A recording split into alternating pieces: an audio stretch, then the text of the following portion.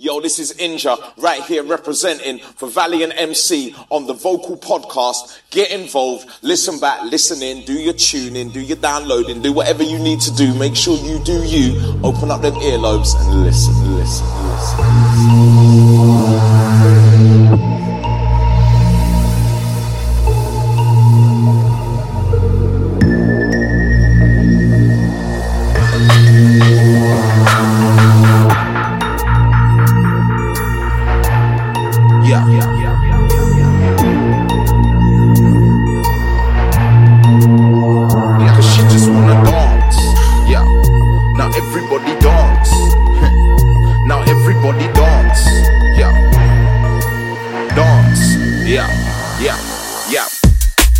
First man that I see stepped up with a big bottle of brandy, acting like he was the man like Plan B. She politely refused, then he turned off key. Second man approached with Bacardi, thought he was the life of the party. Them ones pull up in the face quite harshly. She said no, we got nasty. Then next man saw it, he got the Prosecco for exploring. Thought he could get in there for the glory. Till she turned away, ignoring, boring. Then off in the road, came heavy with his snow, saying come speak to Charlie. But she was like, no, I'm alright, thank you, I'm here for the show. Then she moved to the front and I see her, cause she just wanna dance.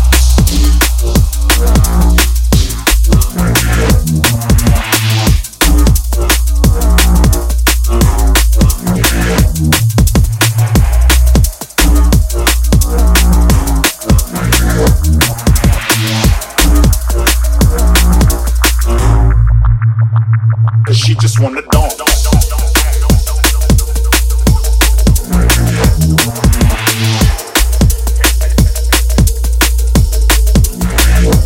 She just wanna dance.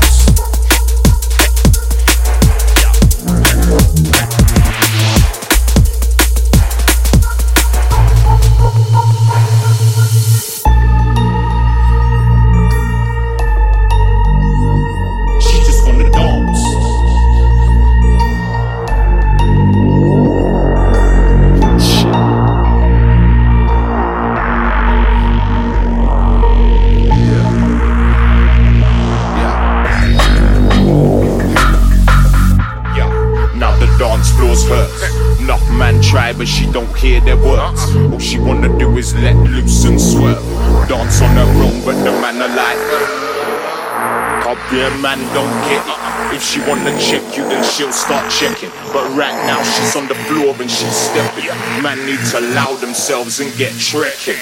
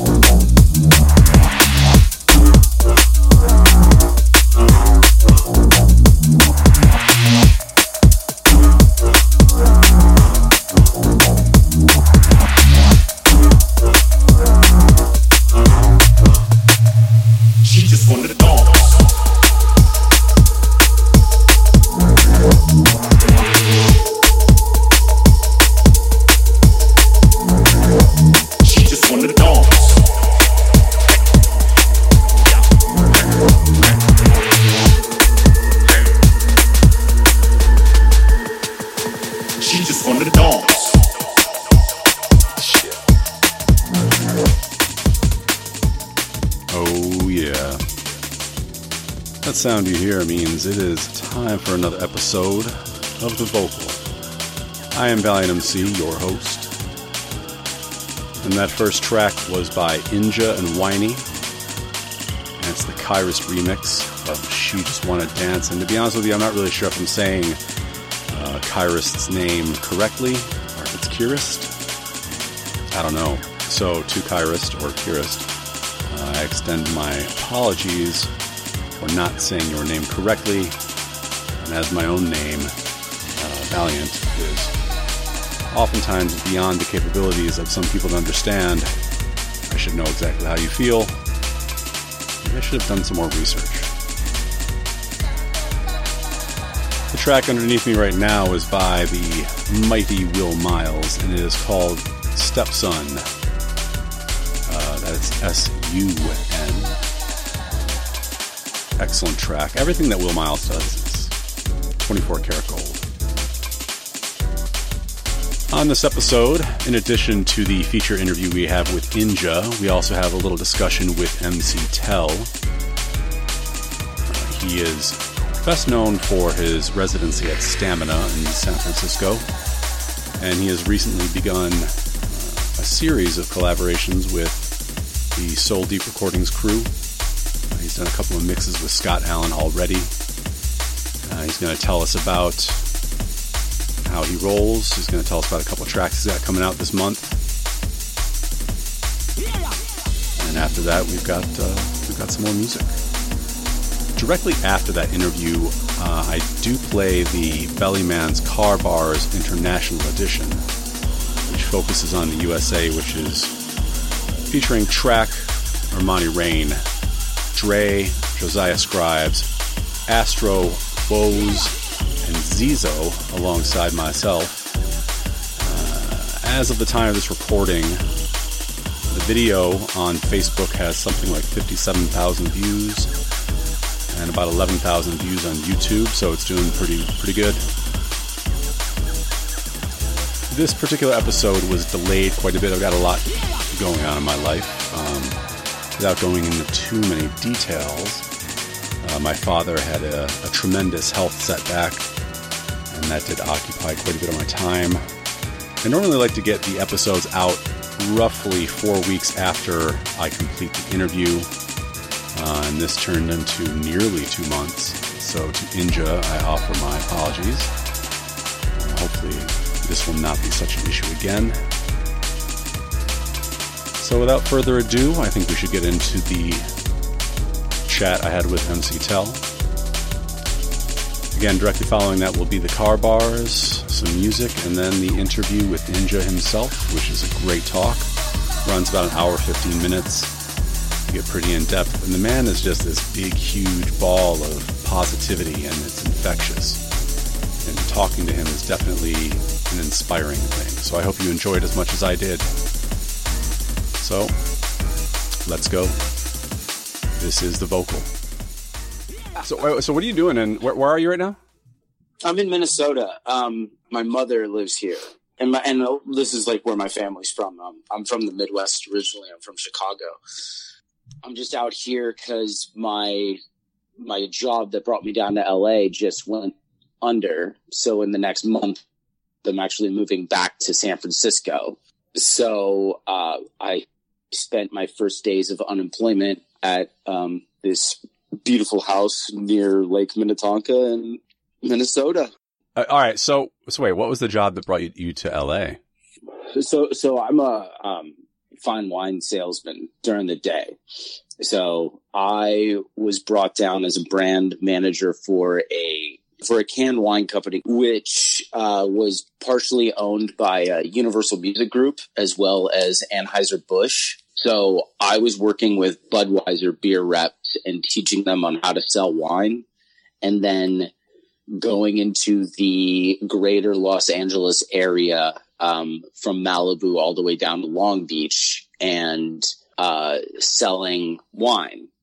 And on top of that, like, because I moved to Long Beach, I met Scott Allen, who owns and operates Soul Deep, as well as Chris, who owns and operates Smooth and Groove Records out of the UK. And from there, got involved with Soul Deep. Like, I did my first mix with Scott in October. But being in LA was a great opportunity to get involved with Soul Deep and to do some more recording, because before that, I was mostly just a live MC through Stamina.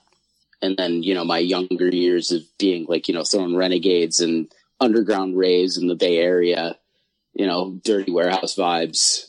So wait, you weren't doing any recording on your own? No, I got involved with a little bit, but My mic skills in the studio were different. It's a different skill than live. I mean, live, you're hosting, you're toasting. And I was always like a lyrical MC, but it's a different skill to kind of like know when to balance and what the producer is looking for. But Bad Syntax hit me up about 2 years ago, and the track that we did together, which was a lot of sessions and phone calls and Facebook messages trying to get it right, got onto Close to Death earlier this year, like March. So do you record yourself, or do you go to studios and do it? I record myself, and then I also will go to studios. So for the Close to Death one, I went to a studio in Emeryville that my buddy Ricky Switch, who is an engineer there, sat in and basically, would do it and give me a little bit of advice. Says, you do like fucking 50 takes, just trying to get the one word right. You know what I mean? Yeah. And the stuff that I did with Scott, I brought my microphone set up over to his house, and then he basically would sit right next to me and just bob his head, and we would go back and forth like for the release that's coming out. I mean, that was a session that I recorded the vocals in like an hour. I mean, we did it really quickly. So it's interesting to hear, the way you're talking about how you were a live MC for quite a while, and you weren't really doing a lot recording wise. And it's funny. I'm constantly telling MCs, like, you should be recording on your own, like whether or not you have tracks. I just think that like it is incumbent upon us, as vocalists to, take our destiny into our own hands in a lot of ways. So everything that I've put out thus far has been the result of really my own initiative. Partially out of necessity, because when I was retired from drum and bass for a long time, and when I came back, I basically had like no scene of my own. I had no one that I was affiliated with. Like I was just on my own. And so I decided I'm just going to start trying to make these things happen, because this is what I want to happen before I'm done with drum and bass again, before I'm too old, or before I have too many kids, or before whatever, you know what I mean? So I like hearing about MCs kind of taking more control of their career. I don't know if you can call this a career, but you know what I mean. I mean, it's a secondary career. I mean, I've been in music since I was 4. Like, I was a guitar player. I played in punk bands in high school. I went to Berklee College of Music for songwriting, singer-songwriting. I was a guitar player for a long time. When I left Berklee, I came home, and then my buddy, he was like, he's a lifelong friend, and I consider him my brother, my older brother. He took me to a rave, and that's how I like got into all of this. So I was like around 19, 20. And drum and bass was the music that made me move, like you go to those, 2-3 room raves, and the big room is the trance, and everybody's grinding their teeth with hands in the air. And then my buddy took me into like the secondary room, and it was this small room, and this dude was just playing like pure Raga Jungle. I mean, all the classics, and I had never heard anything like that before. I had heard like Ronnie Size and, Ed Rush and Optical and stuff like that. And I was like, that's cool. But the Raga Jungle, that's what like made me fall in love with the music, because I was such like a stoner reggae head from Northern California. So right. it just kind of moved there.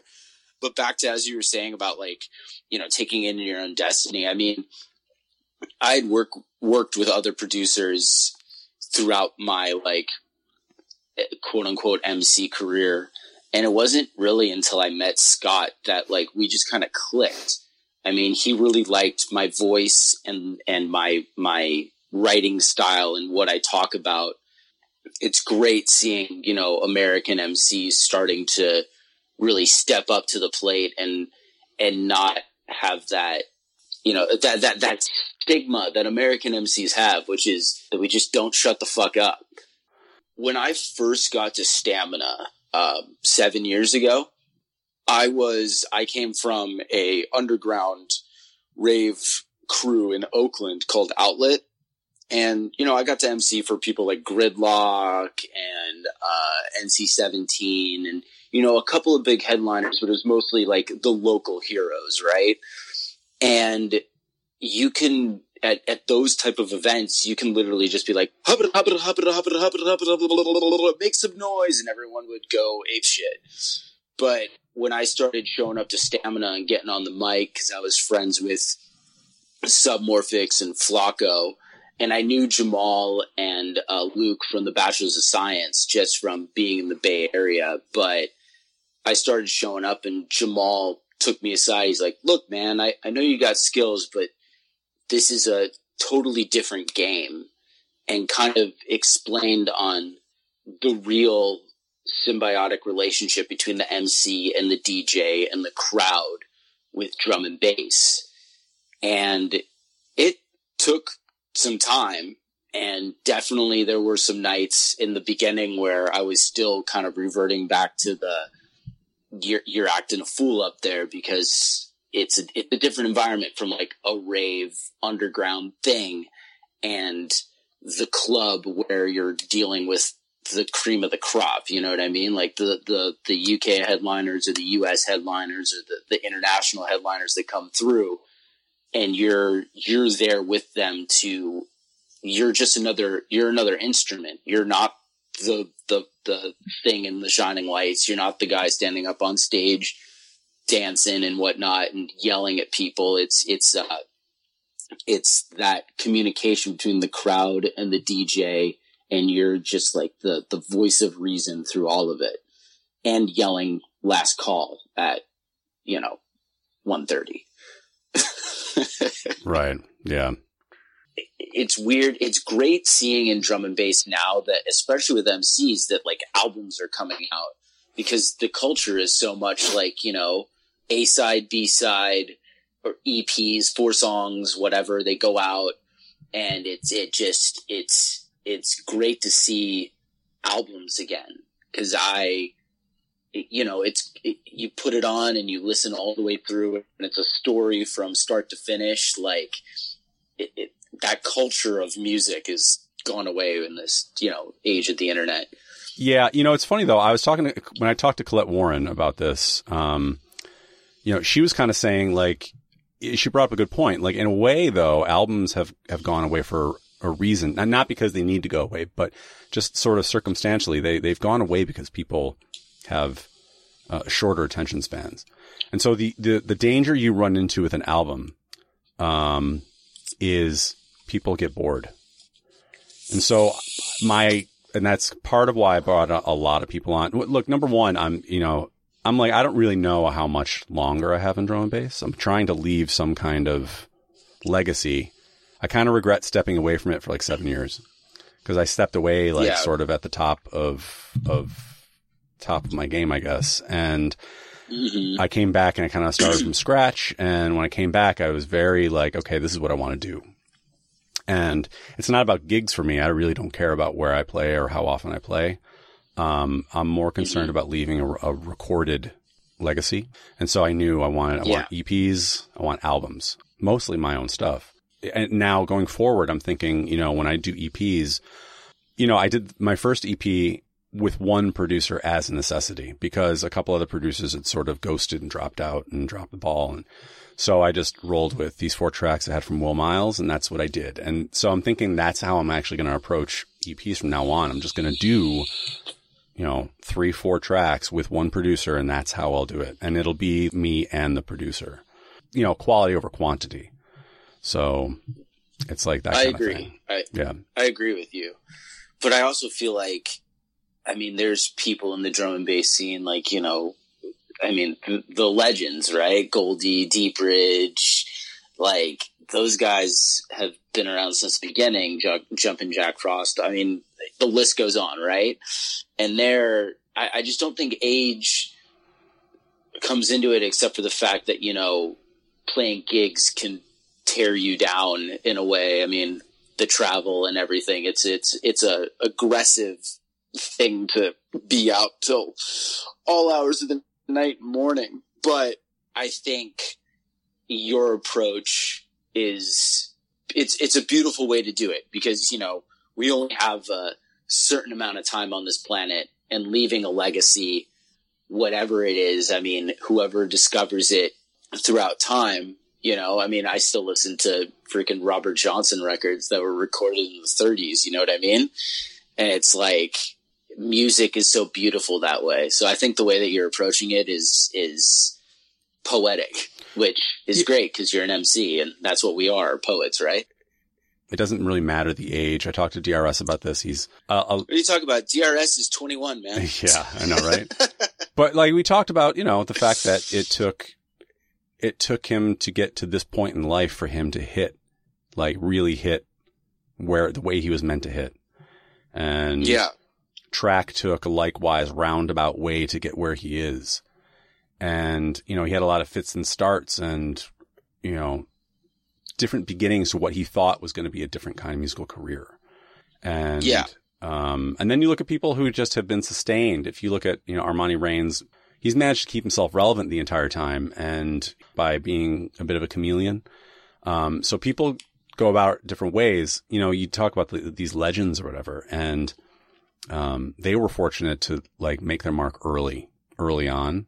Mm-hmm. And so it kind of cemented their legacy early. And so everything that they do now is because it is coming from this person of legendary proportions, everyone's going to pay attention. But I'm not at that level, you know? So it's like, so what I have to do is make sure that everything I do is like up to a certain bar. Because I just don't want to waste time, you know?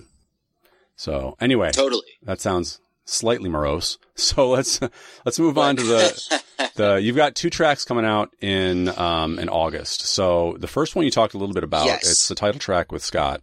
So talk about that a little bit more. What's it called again? It's called Soul Signal, and it's actually, you know, kind of venturing out into a new city and a new life with a lot of unknowns. It's very stressful to, you know, uproot your life and move to an area where you don't know anybody, you don't know anything.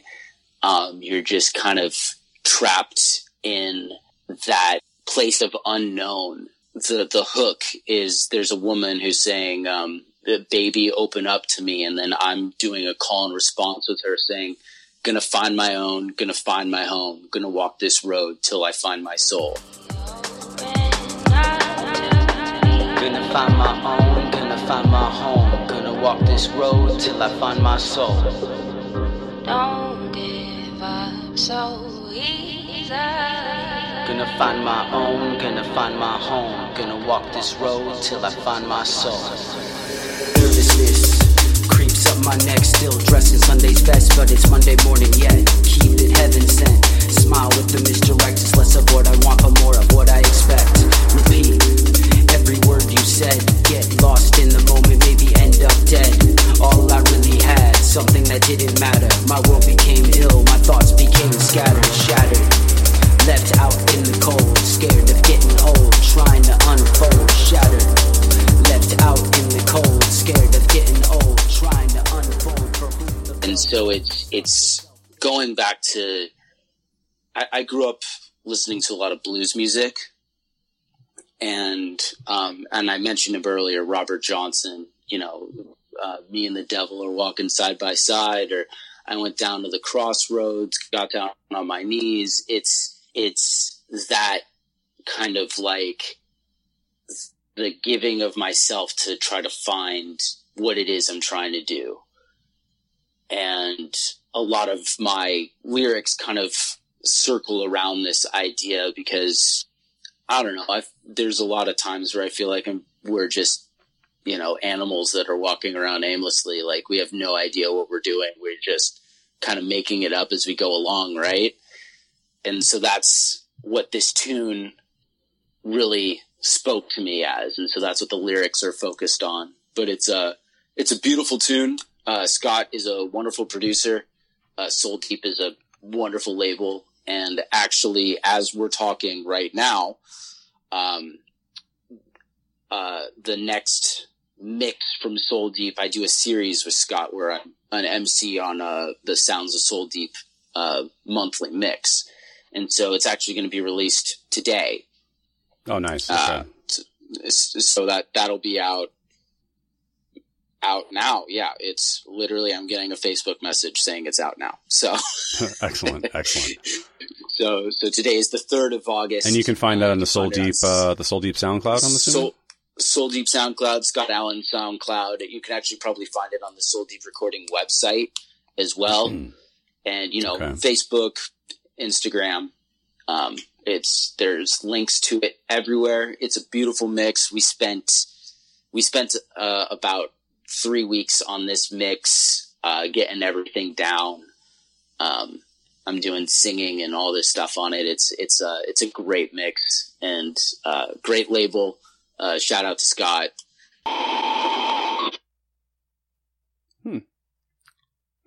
You there?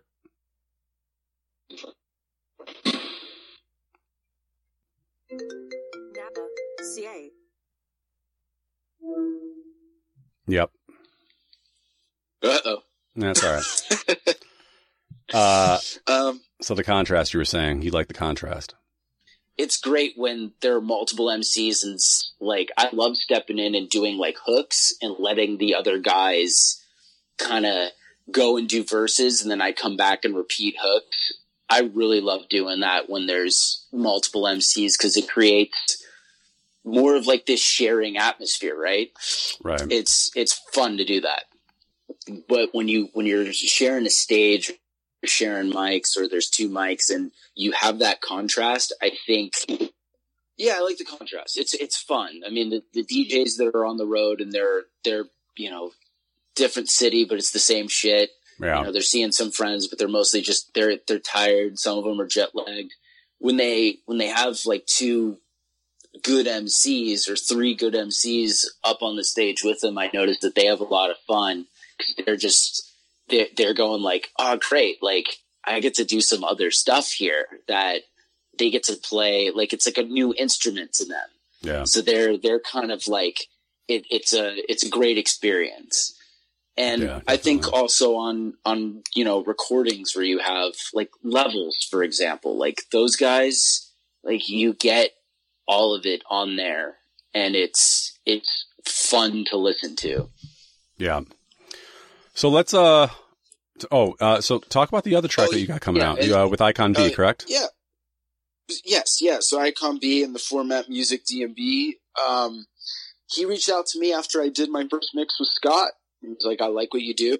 And he sent me a track and, I wrote this, another one of those, My Generation, or it's Our Generation is the name of the tune. And it's one of those, another introspective of kind of like, why are you stagnant? Why are you doing this shit? Like the hook is it selfish that I only write for myself, type of deal. And just kind of looking at it going like, we're all in this together. Like our generation is it's in a very interesting place right now.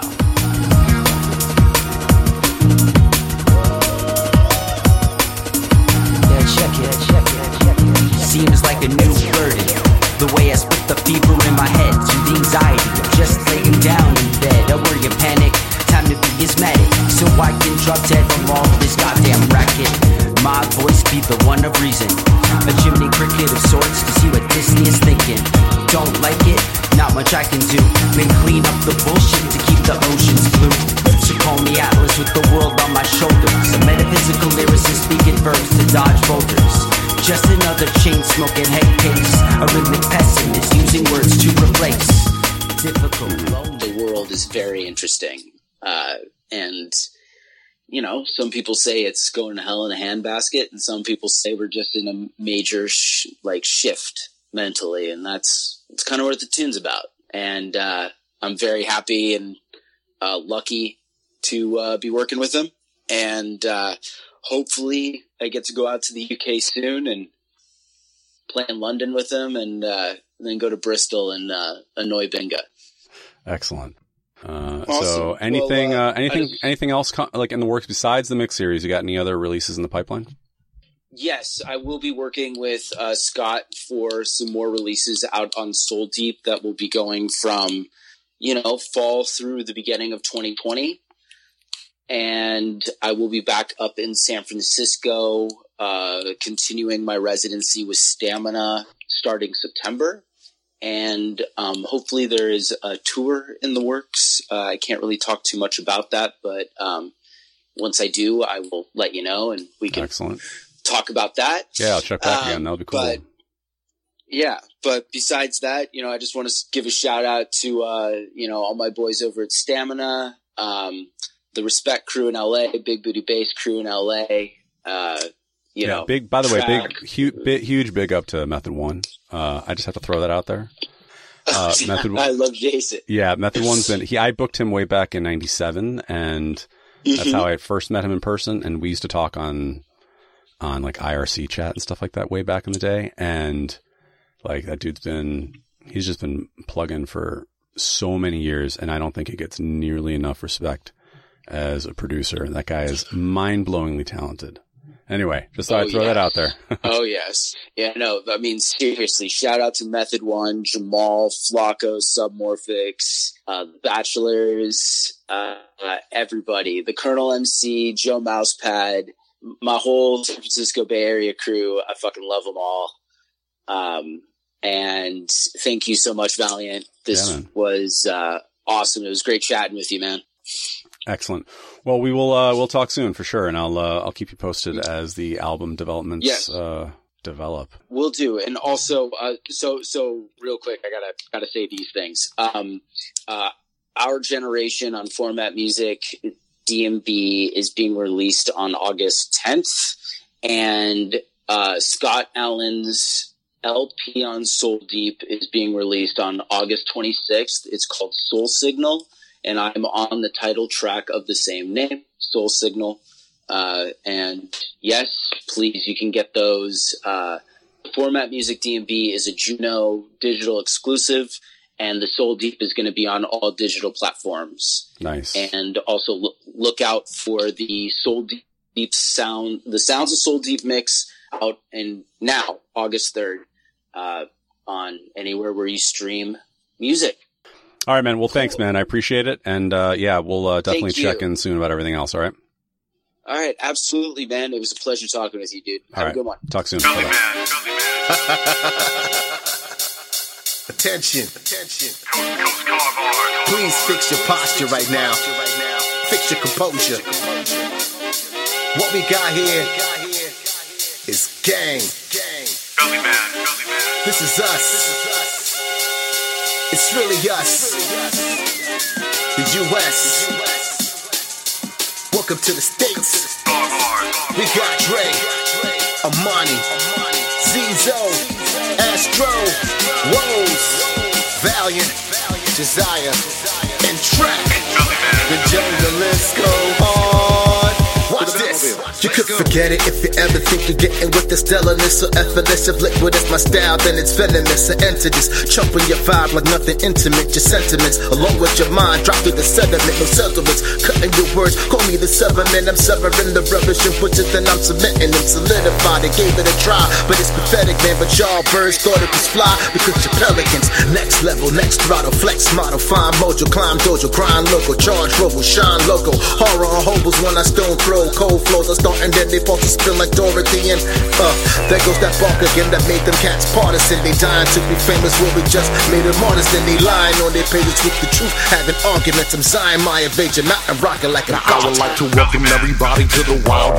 You already know the West, so guess it's going down. Now for those that don't know me, you're rocking with the king. From the true 6 to 6 with 9 and all in between. Don't believe me, ask about me, I'm that motherfucking man. Doing what I wanna, when I wanna, just because I can. Politicking with the bosses, running with banditos. I root for the villain, all my homies anti-heroes. You ain't hurt. I got combat soldiers ready for action, and all of my soldiers are ready for war. Wicked and raw. Please don't make my suicide squad kick down your door. No tough talk, this all real. How does another just shut up about it? A natural leader don't ever will follow the king of the jungle with Kuna Matata. So trust me, homie. You don't really want that beat. You don't really want that war. You don't really want that drama. Quick with the hands like Gami Hanna, Eater, MC Jeffrey Dahmer. I put that on my mama. This ain't about the fame. This is about the honor. Damn it, I'm damaging again like Anderson Silva. My pen is clamoring ill as I still am searching for amnesty. Panicking never, cleverest record. I am panning this padded room. Assume that the flames you fanning are breathtaking. Planning a death takes a different mind. Take mine is insanity. I'm a higher level of anarchy. Mark of the beast, I'm marking organic reach. Simplified, temper's temporary, we are separified. We rhyming again, I'm finding the pen. My mind fully sank, cause time and again that grind will ascend any kind of time. I'ma shine with them, I'll find it and let them lie. I'm telling bye-bye and then run a line to a test. I'm a rise to a tail like I'm climbing the fence. I don't electrify, second any lives in the within 5 defense. In my defense, I'll let shots in my defense. I can't see the dog taking off sheepskin. I let them all talk with the bar sleeping. I hate them see. Always all weekend, we answer the call when the target's ready. Hybrids, we get heavy belly, man, y'all know already. Just body and bury bullies, it's a nightly routine. I craft letters out on the block, that's why my writing's supreme. They let me know at every show that they be liking the team. That's dope and the spike and the fiend who's smoking right to the screen. This from the center and back for who invented the track. I take it low and let it go, you know the temple intact. The inner glow is when you know just how the mental will act. If it's for show, y'all never grow, y'all just lament to the fact. And recognize the true and living is presented through scrolls. It's memorized and recited while I be setting my goals. Lost for mashup by pressure of what you get from the coals. Leave it all out on the field, there's no regret in my soul. And no reprieve from advance, nothing to leave for a chance. No second failing a glance, showcase the skill in the dance. I choose to build with the chance, disciple drilling the camps. Y'all be looking for a letter, I ain't willing to grant. Stick 'em, ha ha ha, stick 'em. We ripping from all dimensions, I hitting, so don't be tripping. Flipping the new linguistic and repping the jungleistic. These soldiers is on a mission, so don't be getting it twisted. Spit at the rap of the fire, they find the one that we bring in the flow. Hit them off with a pop, that top, the centrifuge is blown. Better watch out, running game up on the throne. Clearing the rest of the sector if I catch you in my zone, it's so on. Beat you till you gone, my word is born, it's so strong, it carries on through Babylon. Now watch me get my battle on, swinging swords and dropping bombs. Blade is sharp just like my tongue, the chopper block, his head is off. Exclamation, no question mark, burn the set straight from the start. It's going down, don't test the art, we bless the West with hella heart. Keeping the vision, we moving the rhythm and raising the bar with the flow.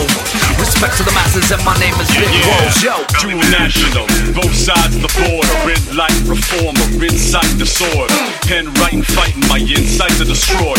Ignites your psyche, bipolar, I warn ya. I wanna say I did it all for the culture, but let's be honest, it's my legacy I saved from the vultures. In apex predators surrounded by scavengers, I ravage your carcass while your heart's beating up ravenous.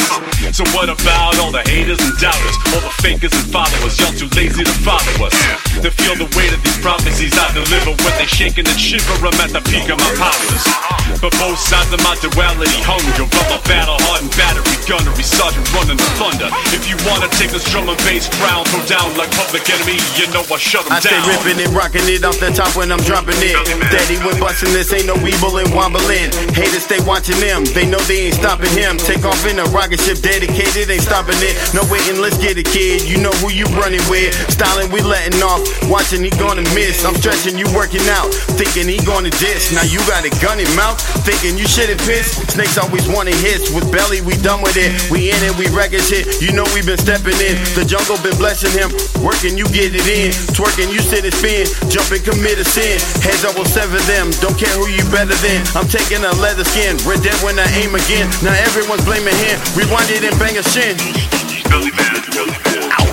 A rock man crowds, I've been on many stages. My lyrics are on point and connect like picture pages. My name is the 26th letter of the alphabet, but some illiterate MCs ain't even got there yet, I bet. Well, I'ma set it off like this. I'm just getting warmed up, so don't come at me with no foolishness. Who is this? Exquisite lyricist that's putting heads to bed forever. Well, it's just me, that Kid Z from the NYC, from LA to UK. I set it off lovely, and for the MCs out there that still wanna test, I play Mike Police and put you under cardiac arrest. Grab your chest like Red Fox, I knock you out the box. Play like Jackie Chan and rumble in the Bronx like rubber socks. I go and make your body sweaty. Got many moves down with the crew, but none of the names is Betty. So come on. Straight from metropolis, apocalypse, endeavors, meaning I'ma bring the prolific inside of this. They hear a boom and pound at my communist prerogatives. They fairly set them straight till it's obvious. They're hobbyists with members looking deep into the soul and gets inside them beating shivers from the cold that was given killing Johnny. They some killers, yet they frontin' like it's nothing like they are. It's whatever till we give them all the harvest. Karma we deliver. I got dealt with the wrong cards, but I reshuffle the deck. Y'all got a lot of sharks swimming in this, tough to respect. No point in bluffing with vets. This here is rough as it gets. If really recognizing real, then y'all got nothing to check. Unless you hold a pedigree, my goal is controlling energy. I understand the difference between opponents and enemies. It's Camelot for Kennedys. My hands have got amenities. You either do it splendidly or ending up offending me. Now that you all know what the message is, we can ease off the reckless. You can come and hang necklace, unify like the rest of us. Everyone on the precipice, on reaching levels best to live, and they do it so effortless. All it took was a text and shit, pen and pad, a deep breath in this. It's as good as it ever is, honestly. Probably better, kid. Has this not been a testament? MCs empty their cheese and hopes they leave you with reasons other might label as meaningless. We just wrecking shit. Once again, it's the West Coast Rider, so electric, true love wire, jet plane flyer, take you higher. Burn a mic up, I'm on fire, saying do as I desire. It's the king, call me sire, no Jim Carrey, liar, liar, West Side till I expire. Yeah, that boy Andre, he on go, gassing on him, smashing on him, murder motives, all I know. In the VIP with your bitch like a PIMP. Got the crown, hold it down, that boy K-I-N-G.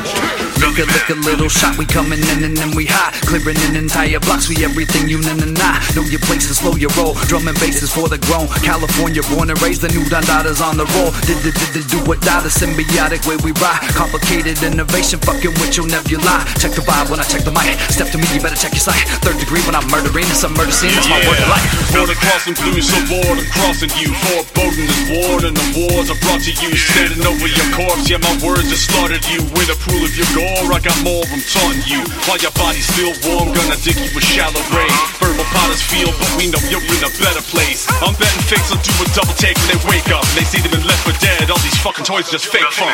Pull up with the action, lyrically I'm blasting. In TX I be gunny boy, never catch me lacking. Sharking with a back fit, breaking all the glass chips. Your whole style is goofy, but ain't nobody laughing. Taking off your face though, these junglers don't play bro. Don't want it cause you lay low, my crew will drop a payload. Whole town will explode, kill up from the get-go. Freezing when the kid cold. The city streets ain't for the weak at heart, cause I be rocking from Highland Hills all the way to Curtis Park. After dark, don't keep caught slipping. Hollow points be ripping through your chest. Blood is dripping, man, you should've wore your vest. Come test and see who is the best MC. Be me, he who challenge see them die quickly. And we don't need another fucking hero. For real though, check the stilo. I'm a raging bull like the Nero. Belly man, belly man. Yeah, you know what it is. Shout out to the one like Belly Man. Coast to coast car bars coming at you. Your boy MC Dre. West Side. Coast to coast car bars. Belly Man.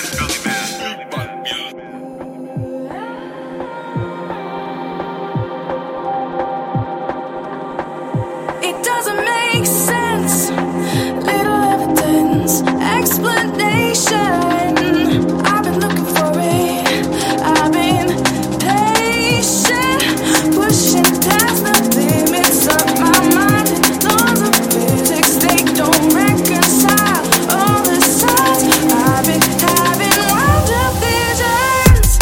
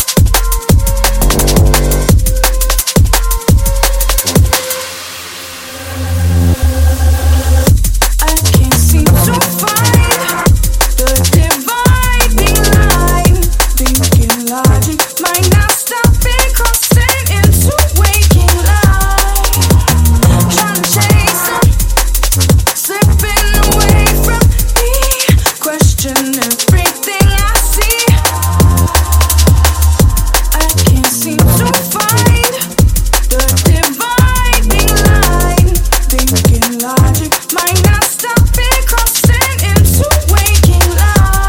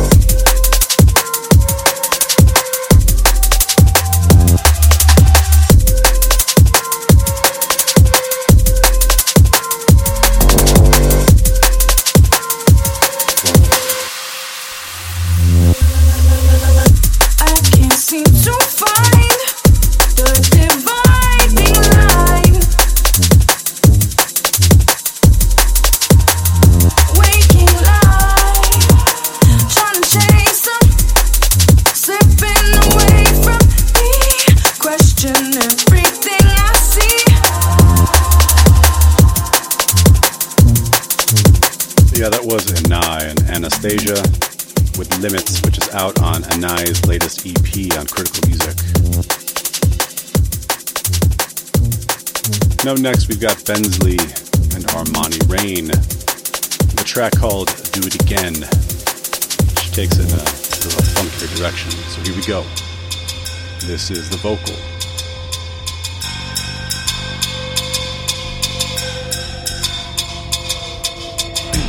Come on, come on, come on, get 'em, come on, come on. You know the deal, we make it easy, watch, it's easy, watch, it's easy, watch, 'cause if it's real, we make your hands clap until the roof collapses, then we do it again.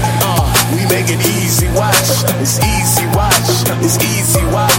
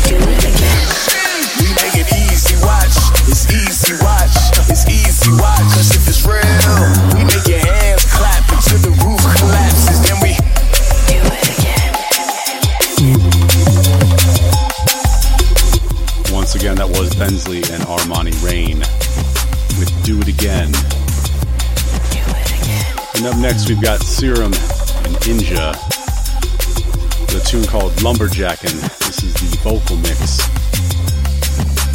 If you like singing along with bass lines, this track is definitely for you. Counting down the tunes now to our conversation with Inja. Stay tuned. This is the vocal.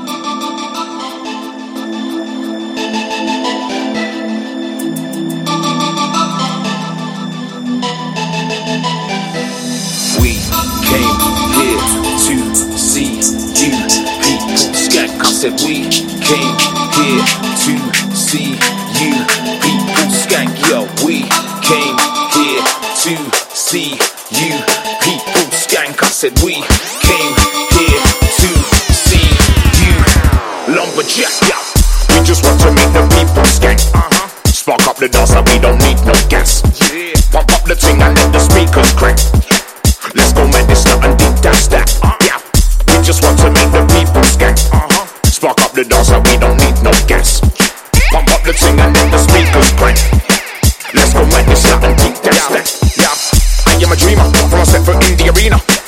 Russian sativa, and I ain't on an instant reader. If the vibe's right and I feel it, I all go mad, I'm a hijack seeker.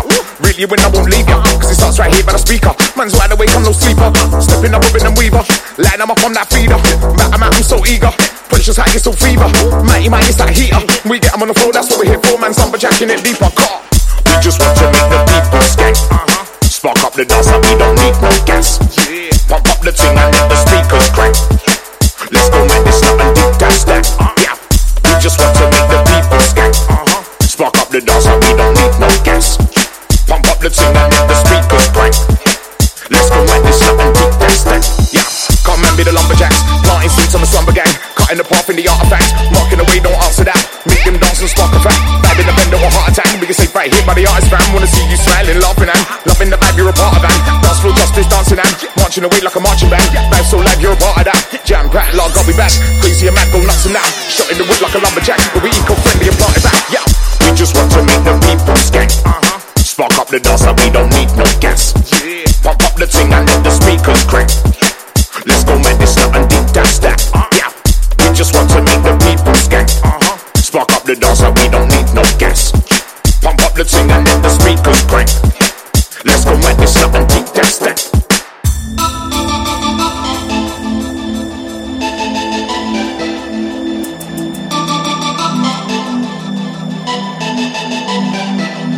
We came here to see you people skank. I said we came here to see you lumberjack. Yeah.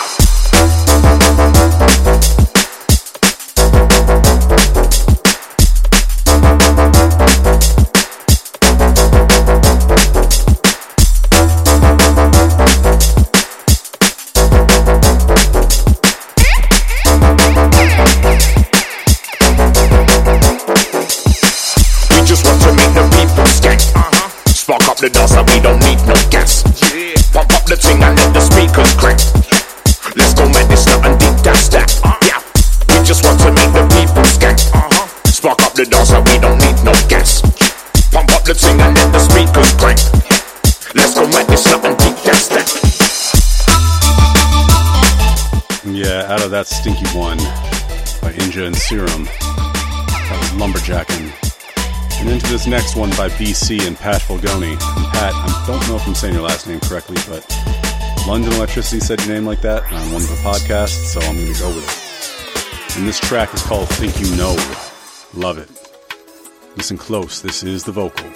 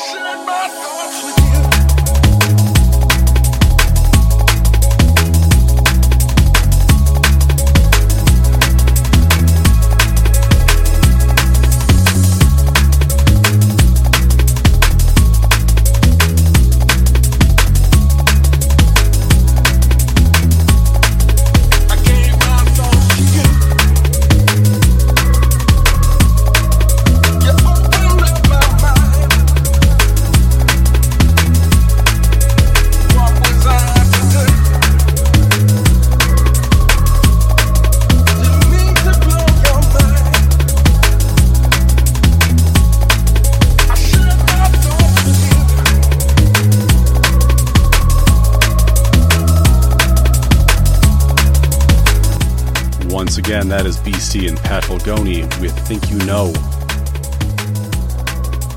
And coming up next, we've got Zero T and Stio. They just recently released a really brilliant EP together called Can't Hide. And they also just put out a fantastic mix on the podcast number 84 of the Sun and Bass podcast. And Pat and Stio are two of my favorite vocalists working in drum and bass right now, and I definitely hope to have them on the podcast in the near future. And I definitely hope to be making tunes with them at one point in the near future as well. We shall see. In the meantime, open up those ears, open up that mind. This is The Vocal.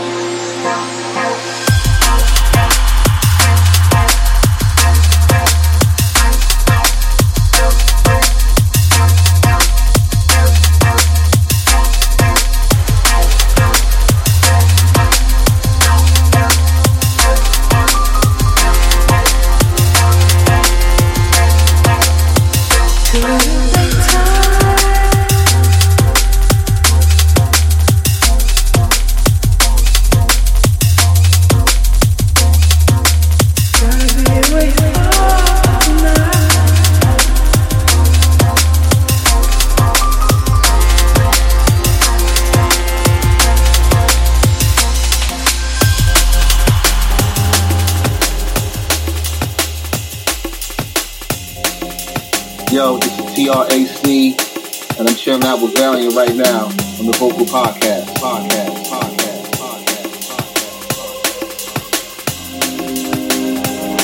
So this one is by Soul Structure with Paul SG and Track.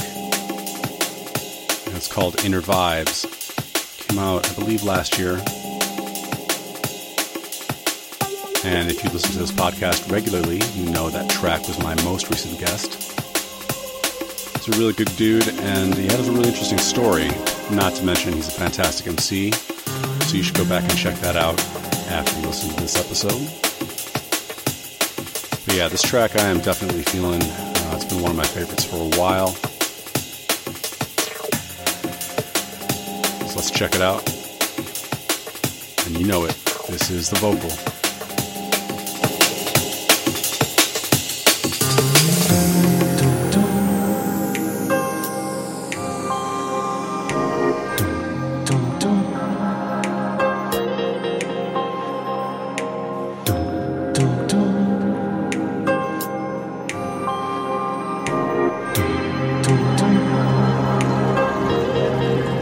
Stuck inside these inner vibes. Surreal and the premonition. I can't believe what future seen from a forever distance. Intertwined with the mind, what's connected, spinning. Inner vibes start to climb, it's an ever driven. To a coast, through a few views high and uplifted. As we cruise, poetic in a sense you never see this shit. It's divine and design, but you gotta listen for clues. Discoveries made for the explorer, lots to uncover, plenty roads to structure, many modes to function. Euphoric, pressing buttons, dodging all rhetorical, something like the oracle. In the violence just before you release your own raft to a world that awakes you, paid your dues. Striving for excellence of what is presented, where all endeavors are met, but here's where it interludes.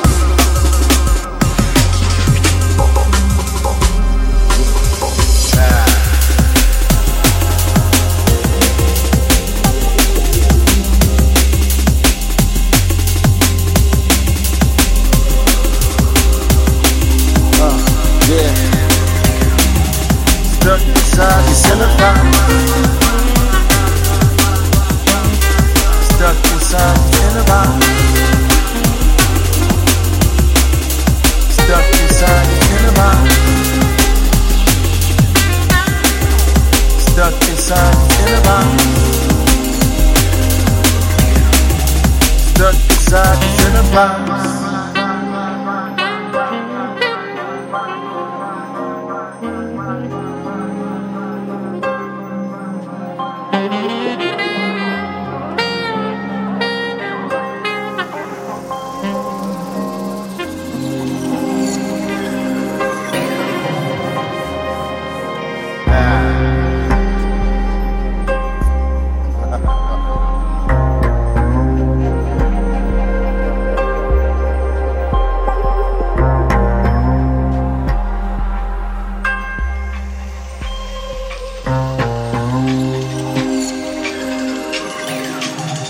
Stuck inside these inner vibes.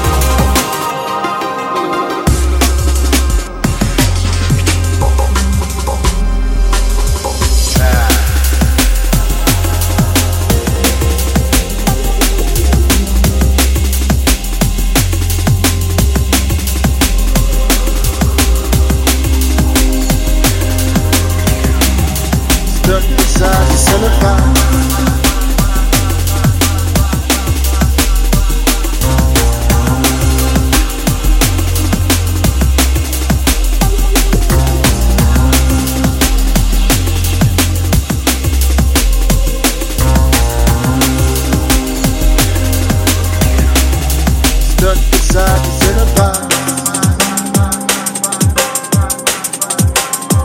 Once again, that was Inner Vibes, the vocal stylings of the one and only Track, TRAC.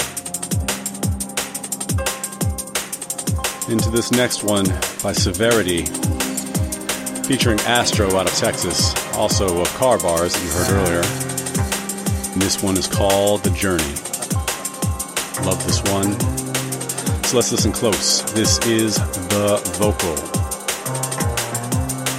The sun will shine again. Journeys are never easy. Severity Zero, MC Astro. Let's go.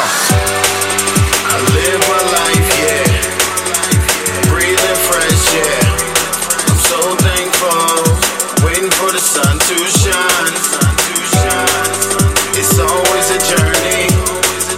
I must keep pushing. One step at a time. Waiting for the sun to shine. I live my life, yeah.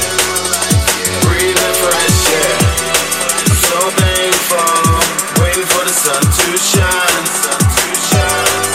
It's always a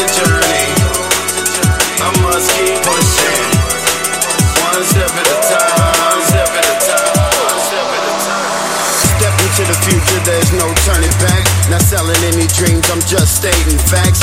Never been easy, focus staying on track. Keep your eyes on the prize, try and make contact. I wake every day and get to step into the beat. I gotta go and get it, I can't accept defeat. This world can be cold, so I bring a little heat. We rap across the galaxy, no keeping it discreet. Waiting on the sun that rises to the beat. Brand new start when I awake from my sleep. Trying not to burn bridges, I'm falling in the creek. Always stay busy every day of the week. Get up and do you, don't follow the sheep. Take care of what's real, look out for your peeps. How can I live always ducking from the creeps? Let your boat sail with a pass for your leave. I live my life, yeah. Breathing fresh, yeah. I'm so thankful. Waiting for the sun to shine. It's always a journey. I must keep pushing, one step at a time, waiting for the sun to shine. I live my life, yeah, breathing fresh, yeah. I'm so thankful, waiting for the sun to shine. It's always a journey, I must keep pushing, one step at a time. There's change, so let the wind blow. Times move fast, but we live life slow. Daylight means get it, you know it's time to go. Repping for the planet, chunk it up for the globe. Sun rays in my face as I stare into the sky. Running with my junglist, no need to ask why. Do it like whoa, in it like bow. Step into the rhythm, let's party for sure. Music from my soul and I'm never letting go. Show a little love cause it's good for the globe. The planet rotates and we all in the yoke. From the desert to the mountains that's covered in snow.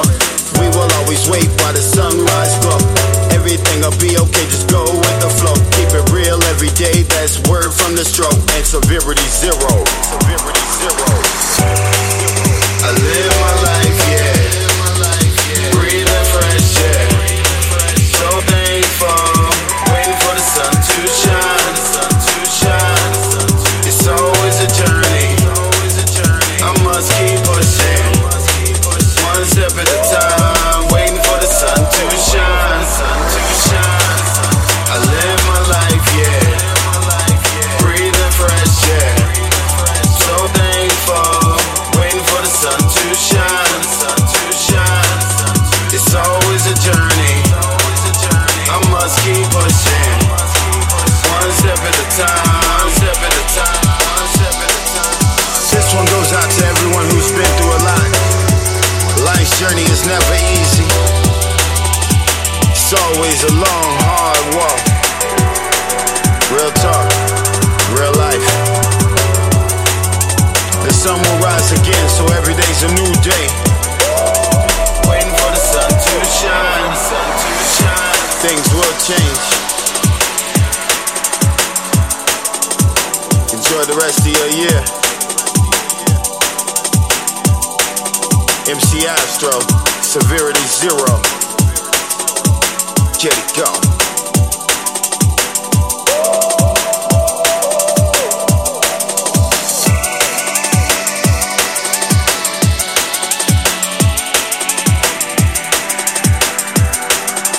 Waiting for the sun to shine.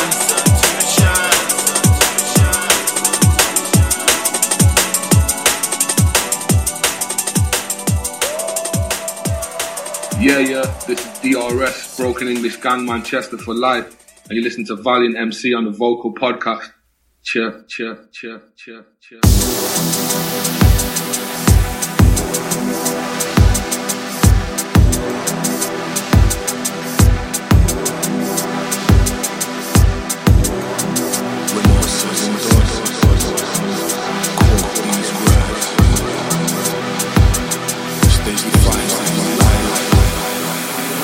Said and done, you're gonna quote these words. They define to these liars and provoke these herds.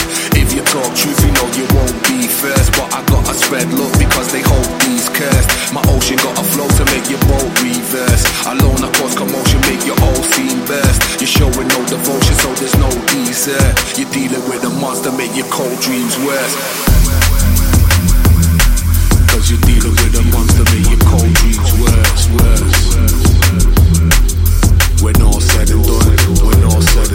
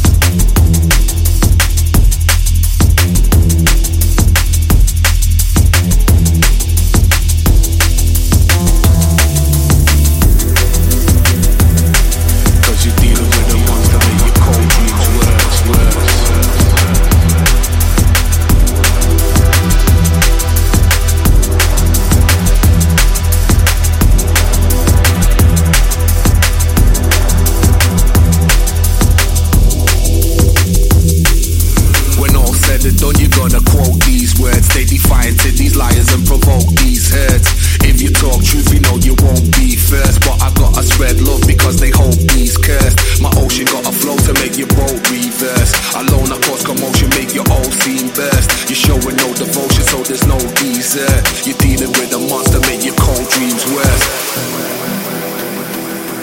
Cause you're dealing with a monster, make your cold dreams worse.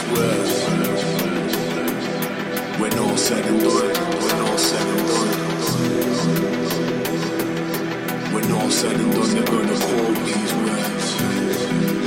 Quote these words. You're dealing with a monster. When all said and done, you're gonna quote these words. They defy into these liars and provoke these herds. If you talk truth, you know you won't be first. But I gotta spread love because they hope these cursed. My ocean got a flow to make your boat reverse. Alone I cause commotion, make your whole scene burst. You're showing no devotion, so there's no desert. You're dealing with a monster, make your cold dreams worse.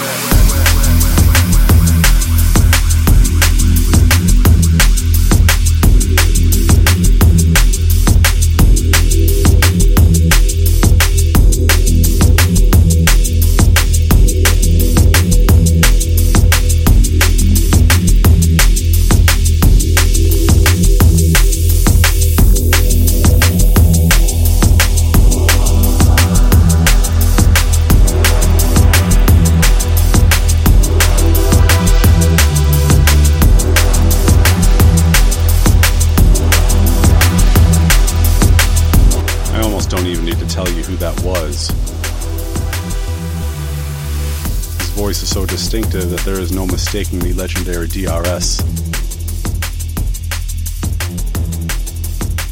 Alongside Alibi, love this track. It is called Said and Done. And it's one of those tracks that fits any occasion. Up next we've got Will Miles again. And there's a track he did with SoFi and it's called Cutter. I really dig this track. SoFi's vocal performance on this is blazing. So check it out. This is The Vocal.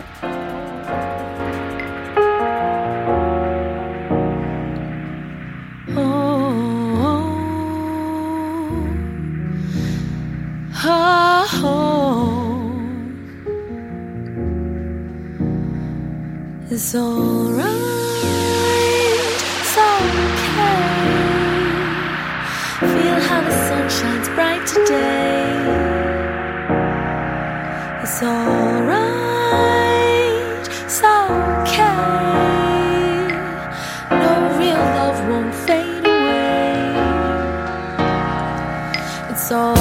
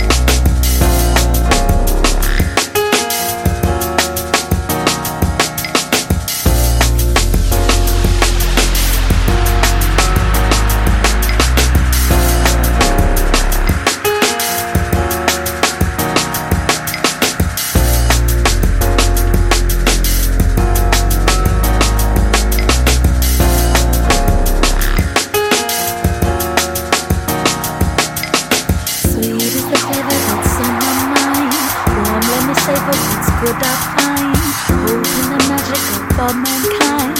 Live positive, happiness you'll find. Sweet is the flavor that's on my mind. Warm, let me say the words good I find. Hope in the magic of all mankind. Live positive, happiness you'll find. Happiness you'll find.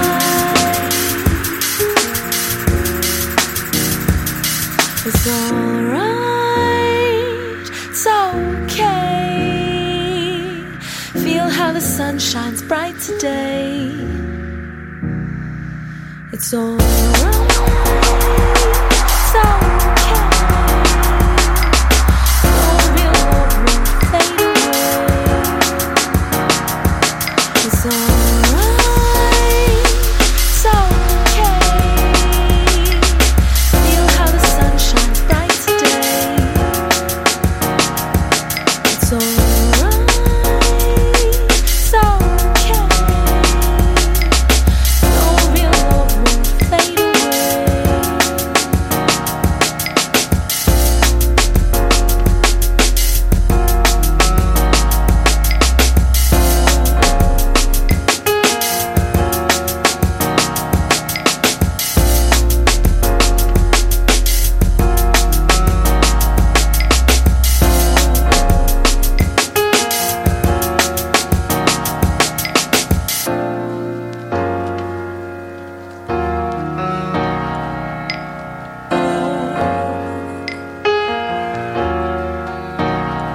Yes, you beautiful human beings, this is Inja and you are listening to Valiant MC on the Vocal Podcast.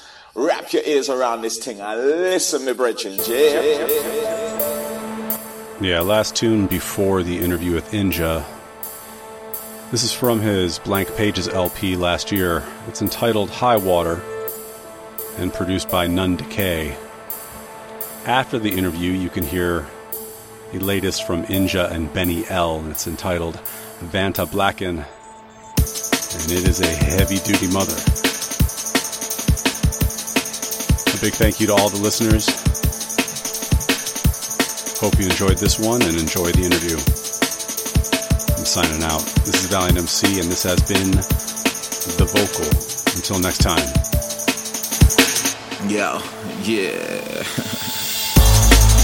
I'm cool in a cyclone and trying to find my way home. I rise with the tide, so I'll kiss the shore and then go. I'm cool in a cyclone and trying to find my way home.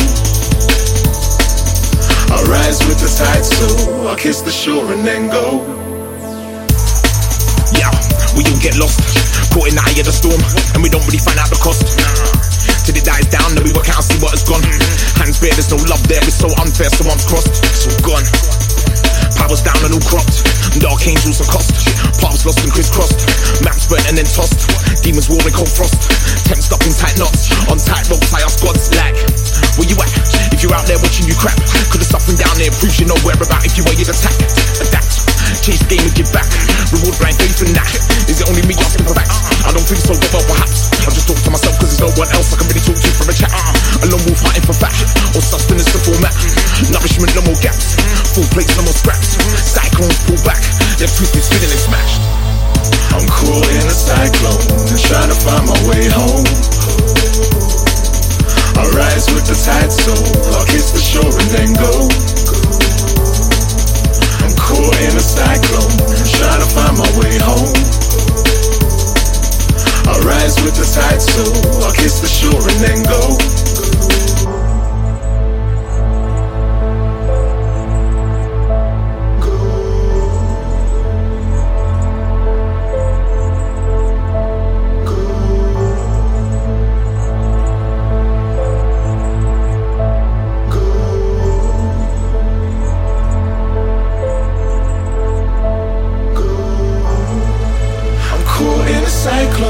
Trying to find my way home.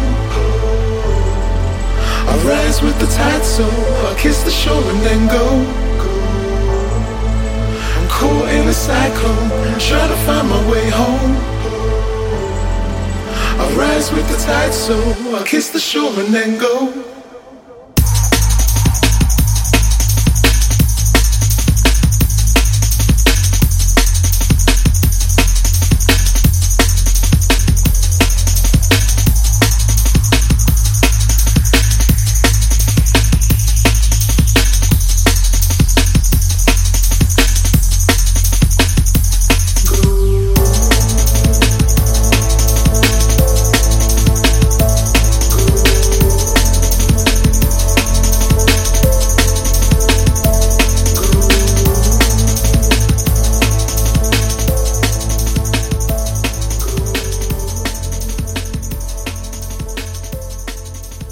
yeah, bro, it's a pleasure. See what you're saying. Yeah, let's just get into it. I have read a couple of interviews with you, and of course I listened to your podcast with London Electricity when you signed. Okay, yeah. Bloody hell, I forget about all these things, bro. Fucking hell. So, well, I did it because, I don't like to ask a lot of questions that have already been asked. Yeah, of course. So, I like that. But basically, you've talked at length about what has gotten you into music. But I kind of want you to do it again, and I want you to talk about not just the type of music that you grew up listening to, but particular records or particular memories.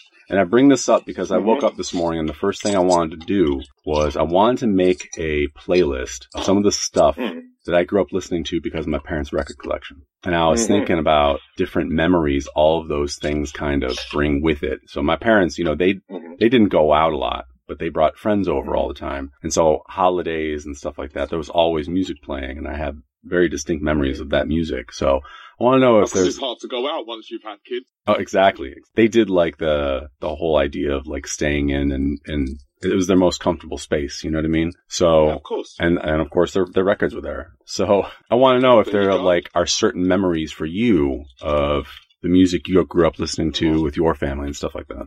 Well, to be honest, I just remember being the kid that used to have to sit by my dad's tape machine and record the radio. I don't know, like there wasn't many specific songs because it was just always radio. Or in the car, I would be listening to Soundclash tapes.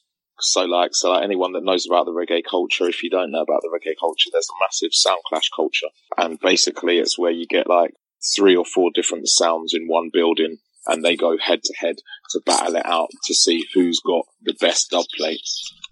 The best tailor-made songs. So they'd take popular reggae songs and then they'd get the artist to redo it, but they'd get them to kill the opposite sounds, with the same song. So they'd get the artist to rewrite it in a way that it turned the song from a beautiful song into an absolute weapon. So like my main childhood memories of music is literally being the kid by the tape deck, recording the radio, and I had to record the radio, but I had to press pause anytime there was any talking because my dad just wanted the songs. Whether that was David Rodigan, whether that was like the local radio stations that played reggae. There was lots of them, but that was one of my jobs. That was my first childhood job to have anything to do with music. I was the kid by the tape deck, and yes. Now, did you have to record the tape? Did you have like a separate tape deck from the radio, or was it the same unit? It was all separate. Yeah, because when I was a kid, I used to have to put the tape deck right up to the radio. No. It wasn't like that. It was all connected, so the tape deck could record directly. Okay, yeah, you were lucky then. It wasn't connected like that. He had it all connected, so it was like, yeah, that was my job. And then, like, I definitely remember one of my uncles, he always had Bob Marley's Legend album that I always remember listening to around his, but then he also had Prince. I don't know, one of the Prince albums. I was really little, but it was like, it had the tune Get Off on it. I remember that. That was like one of his favourites. So there was them as definite significant albums. And then for me personally, I think the first album that I ever got was a Michael Jackson album. It was bad. I got it a little late, but that was the first album that I got. Then there was the other one after that. Well, I can't remember what it was called, but it was like the big multicolour and it looked like a massive circus on the front of it. Kind of blanked him off my memory, to be honest. Dangerous, that's what it was called. There was them albums, and then that was sort of like me first delving into music, and then like my first personal purchases was The Prodigy. It was just this mad new music. My older cousins, they would play me these tapes of just this maddest music ever. And then The Prodigy and sort of like the dance music around that time that were the ones that really, really stuck out for me. But they were like the guys that I wanted to buy that record. After I heard their songs, I was like, I have to buy the records. So yeah, I went out and those were like my first proper purchases. And then, I was a naughty boy, innit? So flipping, and there weren't that much money around. And God, I'm sorry, Mum and Dad, like, you don't have to edit this out. But I used to go and rob the local shops and rob their tapes and their records. I robbed Biggie's album, Nas's album, Cypress Hill's album. I had a whole massive hip-hop collection. Biggie's first album, Nas's first album, and I'd probably say Cypress Hill's first album. I loved the one with Hits from the Bong. That's what got me into Cypress Hill. But then when I went back and I found their first album, that one killed it for me. Oh, man. the first album was amazing. Oh, that was a great album. It was brilliant, you know. So I was this kid that used to go and rob tapes and rob the record stores. And then, because no one my age actually liked the music that I liked, because I moved from Luton to Cambridge, and in Luton it was very, like, everyone knew about all the underground music. So everyone was like, all of the kids were into hip hop. They were all into dance music. The older ones were into rave music because that's what the older ones were doing. Us younger ones were into more dance music because more hip hop because we had MTV. And then when I moved over to Cambridge, as a young teenager, none of the people my age knew anything about the music I was listening to, and they all thought it was weird and they didn't like it. It was different, like, because Cambridge was very different. Like, Luton was definitely more, I don't know, Luton was more multicultural. And so there was a lot more culture going on in Luton. And then in Cambridge, it was very much, I was one of 3 or 4 black people in the school that I went to. So, like, yeah, everyone's taste was very different. But then there was like a sixth form at my school, and a sixth form is basically like a college for 16 to 18-year-olds. So I ended up hanging around with a lot of them because they heard the music that I was playing, and they were like, how are you getting this? How do you know about this? And, you know, they loved the rave tapes that I'd steal off my cousins. They all liked the hip hop and they all liked the dance music. So I ended up hanging around with them a lot more than I did with the people of my own age, just because we had more musical things in common. I used to go down to London to visit my grandma in East Ham, and whether it was a family trip or whether my mum and dad would send me down for the weekend or in the school holidays, my aim was to go down there and record the pirate radio stations. So wait, you said it was your job to record the pirate radio stations? Well, I made it my job to record the pirate radio station. I made it my job as a kid to go and get the freshest music and bring it back so I could have the freshest music to listen to. But also as well, that worked me wonders with all the older kids because they couldn't pick up the stations where we lived. Oh, okay. So I would go and, like, you know, it'd be like, where do you live in America? Well, actually, I'm actually living in Canada right now. But... Shit, you're Canadian. No, I'm American. I'm American, but I live in Canada now. Okay. So, like, it'd be like back in the day, like, you know, because what is it now? Hot 97, that's one of the biggest stations, but that only has a certain broadcast reach, doesn't it? Right. Right. So it'd be like someone having family in the area that you could pick up Hot 97 and then going to that area to basically go and record Hot 97 to take it back to where you couldn't pick up Hot 97 to play everyone what the latest shit on Hot 97 was. Like, do you know what I'm saying? That was like the equivalent. Those were me as a young person wanting to be around music and just wanting the latest sounds. Just like, it's frequencies, man. Like, we all love frequencies and they all resonate with us in certain ways. And those were the frequencies that definitely got me. So it was like, you know, reggae was something that I've always listened to back from I can remember always reggae records being played. I don't remember exactly what records, just because it was just always there. And it was more of the adults thing than it was of my thing, sort of thing, because those were the adults, innit? And you gotta, like, you know, you have to do what they say. So the hip hop and UK dance music was really the first times I found music that like I could class as my own, sort of thing, because we all want ownership of things. And like, whether you've got your favorite song or album or favorite playlist or whatever it would be, you consider that playlist to be yours because that's what makes you feel nice, and the frequencies resonate with you, whether it's the words in the songs or just the frequencies from the sound. So yeah, like for me, it was definitely hip hop, being a young kid, and then dance music, UK dance music. It just did it for me because it had the reggae influence. And that was probably one of the main underlying things that I really liked about it. Like, the more heavier, weighty dance music, that was what I was into. Well, the first time I heard your album, the very first track, to me, I immediately thought, I'm wondering if this is a bit of a homage to the music that you grew up listening to. Yeah, definitely. Man, that's like some early Definitely, 90s, man. early 90s rave business. It's like, yeah, you see it as early 90s rave business. I see it as definitely some of that, but also like our take on hip hop as well. Oh, definitely. Because, yeah.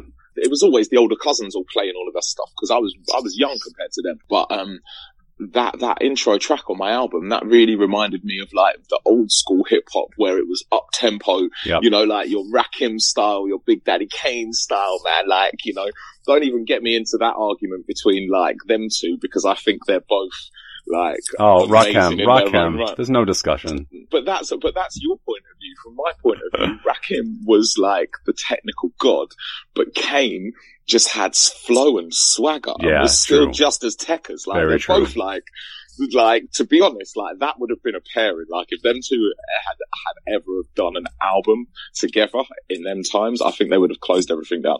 Definitely. Like, that would have been like, you know, I know they were busy at war, but not at war against each other, but they were basically their arch nemesises or whatever you want to call it. But like, for me, yeah, them guys there, like, that was the stuff as a very young Inja. That's what I was around. I think Big Daddy Kane got slept on a little bit though, because he was kind of had that ladies man image. You know what I mean? Which everyone else ripped off. Everyone else ripped off. True, but it kind of like excluded people from like the best rapper conversations. I mean, for the longest time, people wouldn't even acknowledge LL Cool J because of I Need Love. You know what I mean? It was like, yeah, of course. LL done some tunes though as well. Man. Oh yeah, no doubt.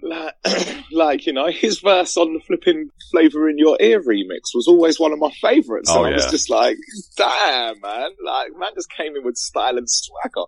But I suppose, like, you know, that had that in my early life, like all of them sort of sounds, that had a massive influence on me.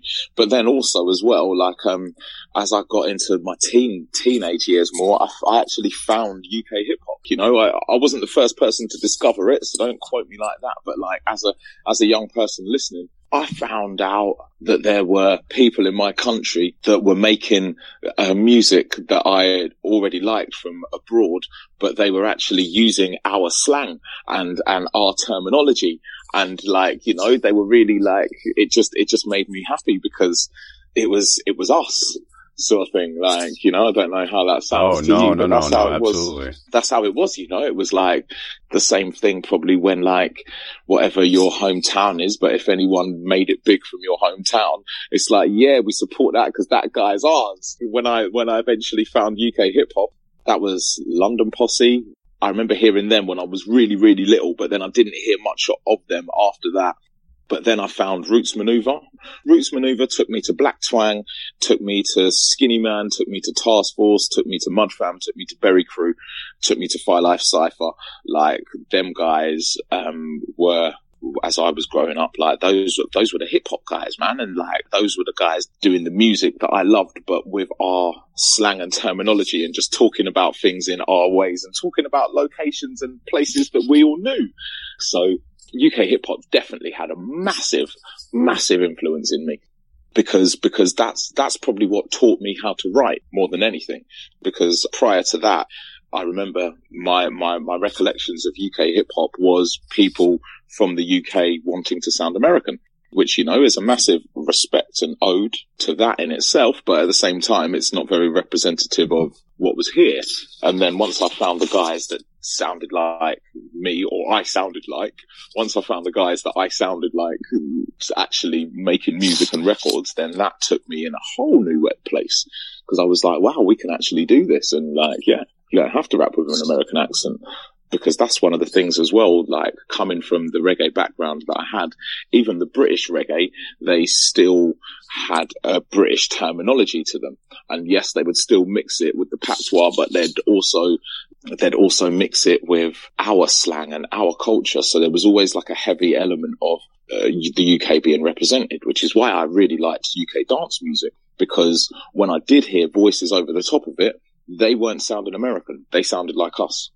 Right. So I think, so I think that's probably like a massive like thing to it, of why I loved it, because apart from the fact that it was these new crazy sounds that no one had heard that was being made by us, the people with their voices over the top of it, they were us again. So it was like MCs like GQ, Bassman, Stevie Hyper D, MC Shabba, like them guys were like some of the first guys that I actually heard, and MC Dynamite MC, them guys there. They sounded like, I sounded like them, and they were on radios, they were on tape packs, like, you know, yes, there were songs with them in it, and I think that opened my eyes, and I actually fell in love with UK dance music before I did with UK hip hop, because I didn't actually know about UK hip hop at the time. The dance music was the biggest thing. It all just turned into a massive mix and blend of just celebrating our voices and our sound. Because that's what I always loved. It's interesting because over here, I can't speak for Toronto. Toronto's a different animal altogether. It's got such a big West Indian population that their experience is totally different. But in the States, we all discovered hip hop first. I didn't go to my first rave until 94, and I think by that time I was 19. And so, like, you know, raves and dance music was a new thing. We had kind of had, you know, Crystal Waters and some of that kind of stuff, that very commercial house music. But then raves hit, and then we all discovered jungle and drum and bass.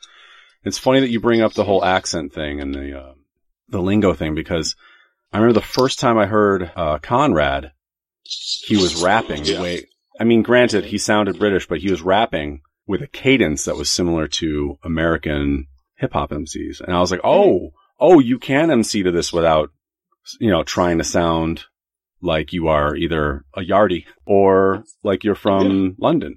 And so that was kind of like one of those, for a lot of people over here, that's a mind blowing thing, because there's all these kids trying to put on these fake accents for a long time. And it was, you know, but that's just it though, the sound. And, so it worked both ways. It worked both ways completely. Yeah. The sound and the lingo and stuff like that, like, was so monumental when it hit, that it created this whole like kind of generation of early MCs that were trying to sound like British MCs. I remember talking to the first big American MC was Dub 2, and he says, I was just ripping off Rhyme Time. Yeah, it's the same kind of thing.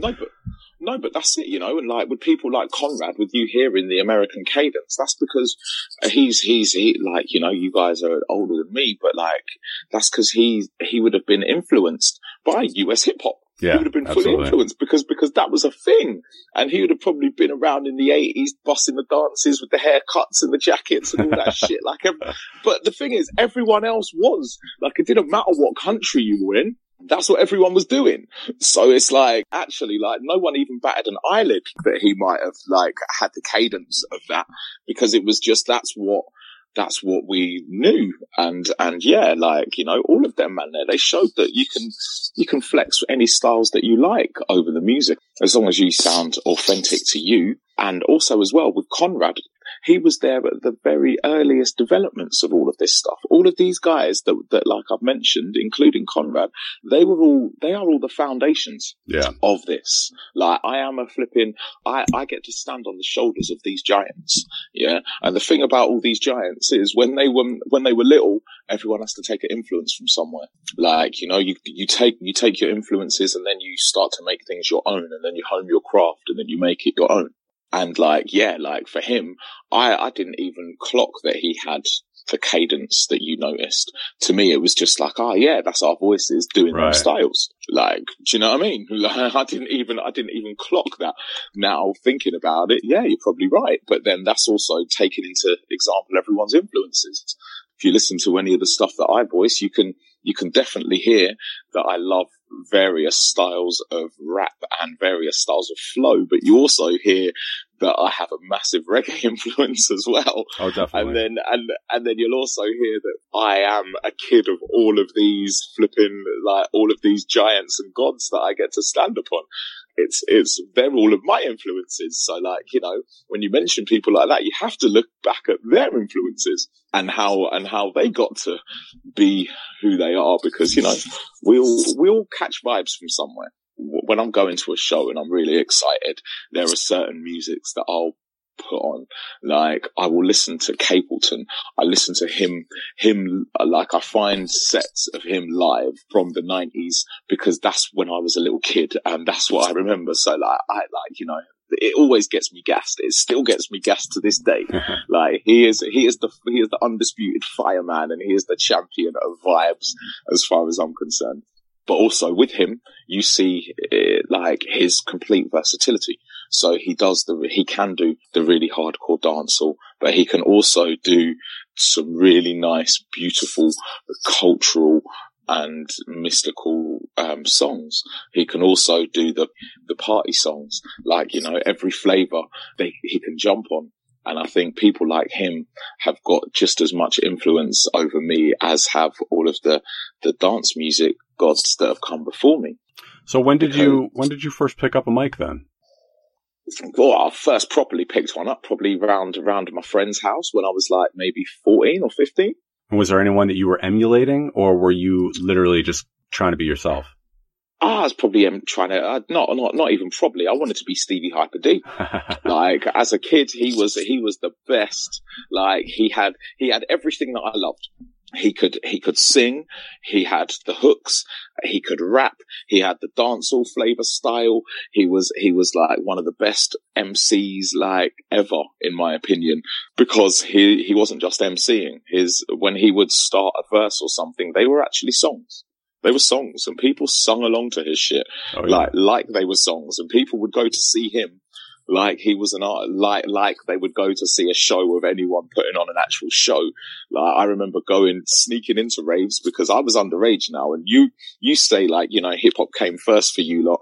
Hip hop, like, actually going out to a hip hop dance came second to me, because I used to sneak out as a kid and go raving. Because all my friends were that much older, and they were all like, you know, 5-6 years older than me. Like, they were all going raving, and I used to sneak out and go raving with them. Because that was our outlet of going out, because actually I was too little and I wasn't in an area where they had any hip hop nights, or that I found anyone that was much into hip hop that was really, really putting on hip hop stuff. So it was rave music.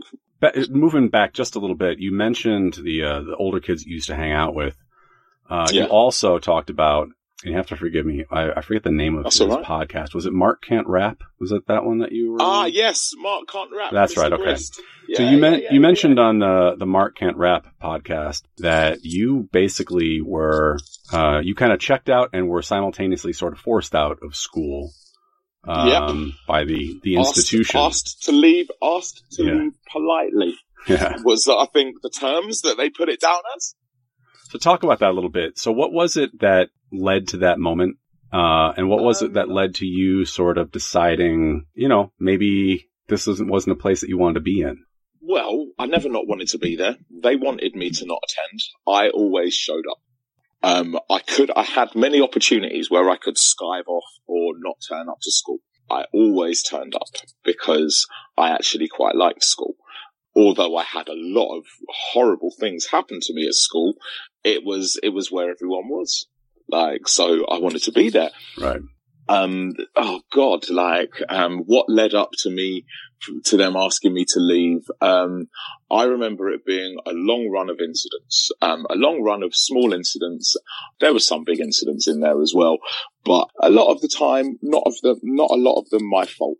I mean, the racism was something that I always had to fight against and for. And it was at a time where you could tell the teachers they didn't give a shit. They didn't care. There was like, I could tell them what people had said to me. All they would say is, well, you have to learn not to react, which is very difficult when like you're a boy and everyone is being very aggressive, and boys are very aggressive like that. And like, you know, I used to have I remember like, in my first week or two of moving to Cambridge, or of going to the high school that I went to in Cambridge, I was on the bus, sitting down, listening to my Walkman. This guy who would have been 4 or 5 years older than me, really big. I'm little anyway. This guy was massive. I remember him being, maybe because I was so little, but he was really, really big. I remember him coming on the downstairs of the bus, you know, because I wasn't popping enough to go upstairs on the bus. Do you know what I mean? I weren't one of the top deck kids. Right. Because like, you know, like, but it's true. Anyone that knows school, if you know about the double decker buses, man, you got to have some game to be going upstairs. Like, and I didn't have no game, but I remember just sitting downstairs, and I remember one morning, my man getting on the bus and seeing me. He was obviously in a foul mood for whatever reason, seeing me, coming, walking straight up to me and kicking me in the balls and kicking me in the chest and then walking off. Like, and saying some horrible words to me at the same time. Like, now you got to remember, no one, I'm the first black person that this bus has probably fucking had on it. Like, so no one's used to a kid of my color. No one knows. Everyone laughs and takes the mick out of me because of how I dress, because of how I talk. Yeah. Because I don't sound like how the people that sound like on the bus. So for him to do that, it's not that it was my fault, but it was basically like, you know, you need to sit down and shut up and make sure you're not noticed. And then them things won't happen to you. That was the response that I would generally get for these things. Like, you know, I remember being in the school, I remember having like, not necessarily arguments with teachers, but I'm a very straight person. And if I don't think something's right, I'll question it. And because I used to question them all the time, they hated that. And they would use that in any way possible to basically get me out of their lessons or out of their classes because they didn't like me. And like, you know, and because I'm black, I look different. And when I'm upset, I am different and my eyes are different. And like, you know, if I'm upset or I'm in a mood and I'm looking around, just looking, like in my head, I'm just thinking about whatever I'm thinking. But because of the expressions on my face that they're not even used to, I would get told off for how I was looking. So if I was upset because of one of these crazy fucking awful things that would happen to me, like I would then get more in trouble because of how I'm looking. Like, don't you dare look at me like that. Well, I'm just upset. I'm not trying to look at anyone in any way. It's just how my eyes are. Like, you know, I remember one time when I was at school, I got beaten up by some boys that were once again a lot older than me. They beat me up. It was springtime, so I had a scarf with me, and there was this pole with a hook just next to the playground. And after they beat me up, they basically hung me from my scarf by this hook, feet off the ground. They hung me. Like, that's the sort of shit that I had to deal with. Couldn't get down. Fortunately, a bunch of girls, like, that were a lot older than me, that were always really nice to me, they actually came, lifted me off and got me back down to the ground. But it's like, you know, like I had to deal with all of these sort of things.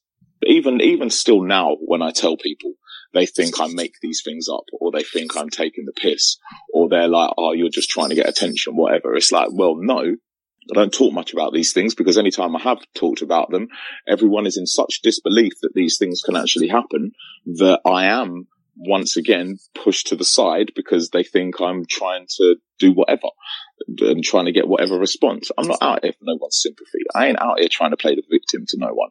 But the shit that I've lived is very mad and it's very different. And like, for the times that we are in society, they shouldn't have happened to me when I was a kid.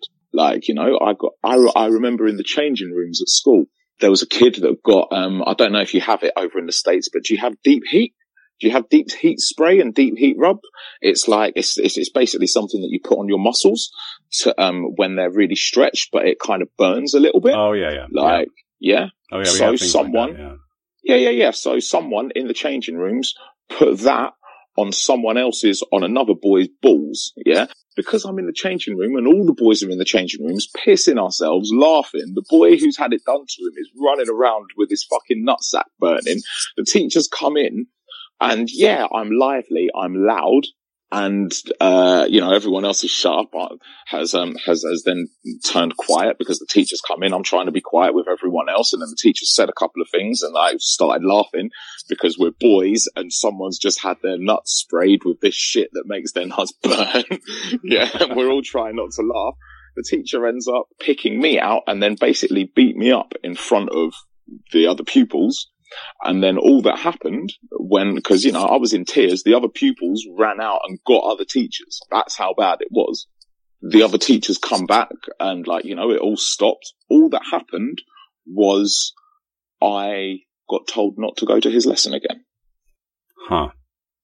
Nothing happened to him. All that happened was I got told I don't have to go to his lesson again. Right. Like, now, as an American, you know, I hear this and it's like, this all sounds super familiar. I mean, this is exactly. decades and decades and decades of what students of color have gone through in American schools. So is this basically like the legacy of the school system in the United Kingdom during your time, and how much has it changed since then that you're aware of, or has it? I mean, I worked in the teaching system in England for a long time, and what I saw, one of the main reasons was that I left was because I saw no change. I got as deeply as I did into it because I wanted to make sure that no one was being treated like me. And unfortunately, when I found the ones that were, there was nothing that I could do about it, and there was nothing I could do to stop what was actually happening, because I couldn't. And I saw this with many young people that I worked with, all the ones of colour. More or less, some of the exact same scenarios. I remember one boy in a place where I worked, he was really upset one day, and because of how he looks, because of how his eyes were, because he was upset, his pupils were bloodshot. He was upset, man. The kid was just upset because of how he looked at the people in charge. They kicked him out. And they were and I just really recollect them going on about how he was looking at them. He was looking like he was going to kill us and all the rest of it. And it's like, he's a kid. Like, yeah, he might want to erupt, but he's just a kid who's really upset, who's just had something awful happen to him. Like, you know, and so do I think these things have changed? I think not as much as they should have done. Not as much as they could have changed. And probably not nearly as much as a lot of people think.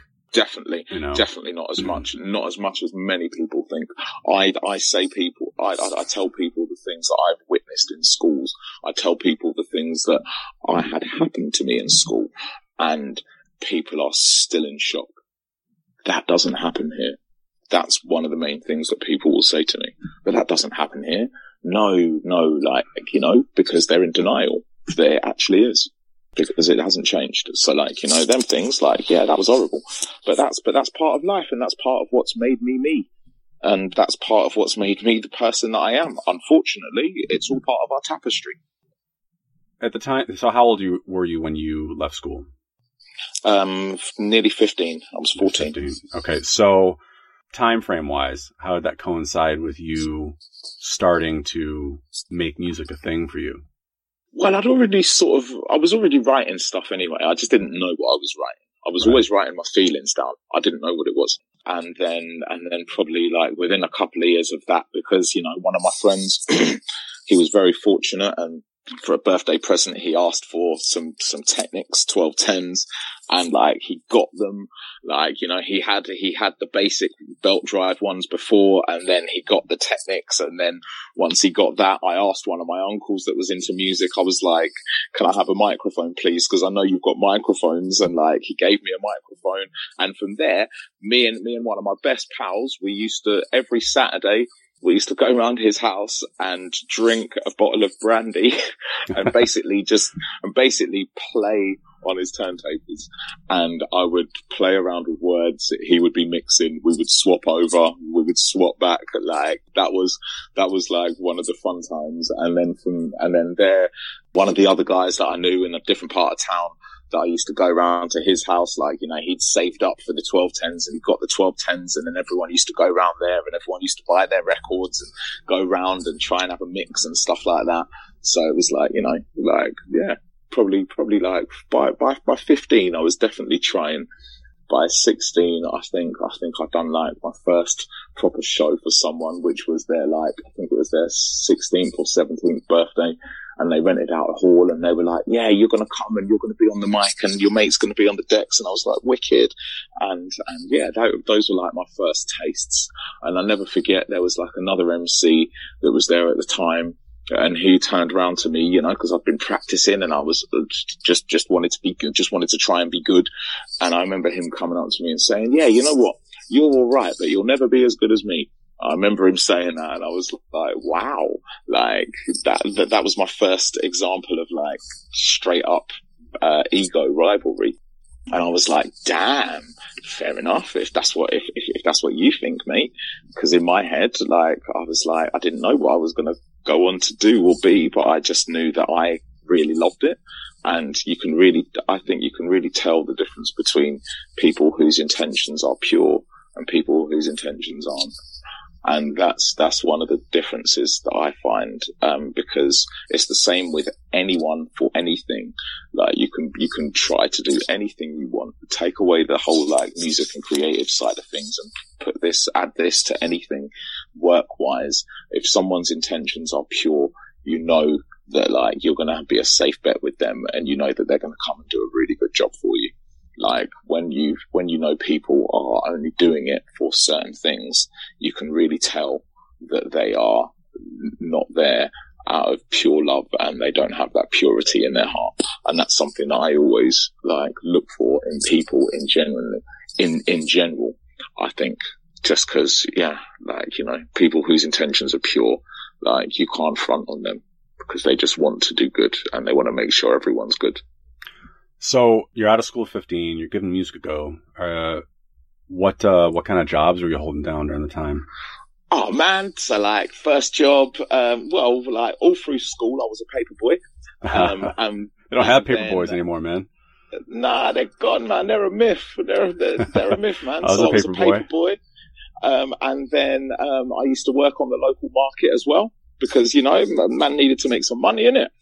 So I used to wake up at 6:30. I used to do my paper round.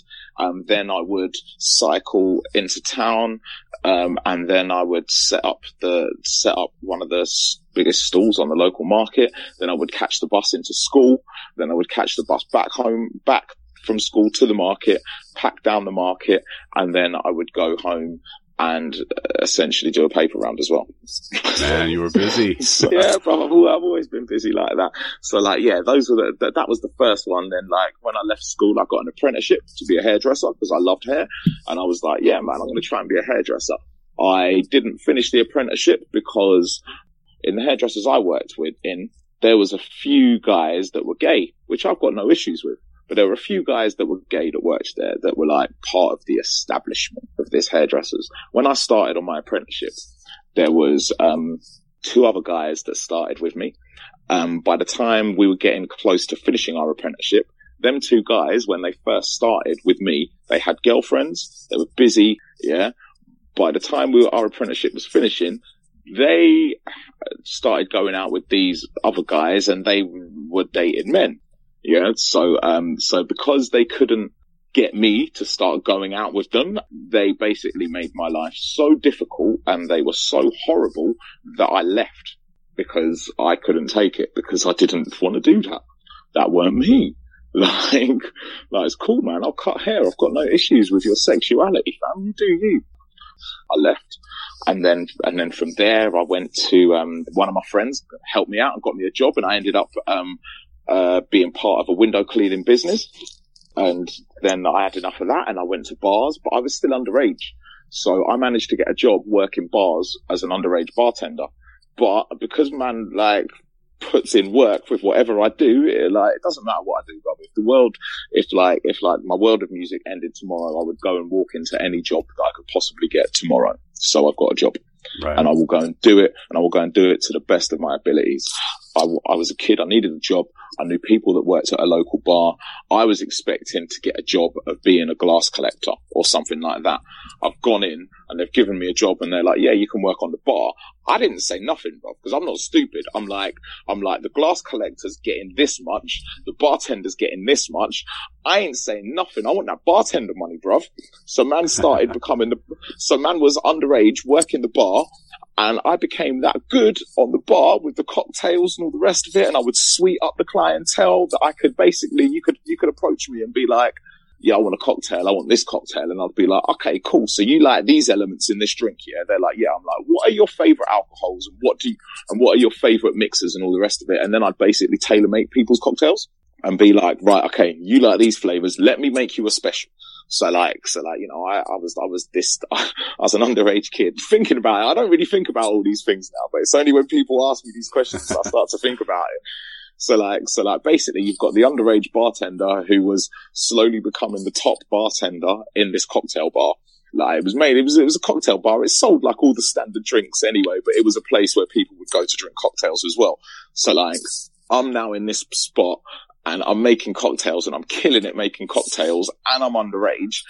but I'm doing that good that people from other bars started approaching me to go work at their bars. Because they were like, you're really good, you can come and work at our bar. Now, because I'm so honest, I got approached by this one bar that was a place that I couldn't even get into, yeah, because I'm underage. But yet, they think I can work there, yeah, and their clientele and their people are all coming and seeing me working at the place I'm working at. So they've approached me, and I'm a teenager, man, and it had one male boss. All of the staff were female. Yeah. They were all older than me and they were all really fit. And they've approached me and said, yo, we want you to come and work at our bar. There was no men in their bar. I was the man. Because I'm so honest, I turned around to them. I pulled them to the side. I was like, yo, you know what though? I gotta be real honest with you. Yeah. And you're not allowed, don't grass me up. And they're like, okay, what are you going to tell us? And I told them how old I was. And they were in shock. And they were like, but you're really good. And I was like, I mean, I just enjoy it, innit? It's well fun. Because it is really fun. Right. And it was really fun. And then, so I told them how old I was, and they were like, I'll tell you what, when you're actually 18, let us know, and then you can come and work for us. And I was like, that's a deal. And they checked on me consistently until I was 18. And then I was like, right, I'm coming to work for you lot. And then I went over there and like worked for them. And I've done loads of jobs, man. But that was one of the real fun ones. Like, I love that. Like, that was good. So at what point were you able to stop working? Like, stop working like normal jobs anyway? What, and just do music? Yeah. Oh my God, not until more recently, man. Probably in the last, maybe, I gave up my last job, about 8 or 9 years ago. Okay. But I had a company. I was part of a company that was like, we would go and supply poetry workshops to schools and stuff like that. So, I'd left full-time employment, put it that way. But and from leaving full-time employment, I basically, sort of started grafting a little bit harder in the music, but I've always been involved in music because I've always loved it. So I've always done it just out of passion. And lots of musicians that I've been around or worked with or that have brought me in, like, they've all known that I am a guy for vibes, and if the vibe's right, then I will come.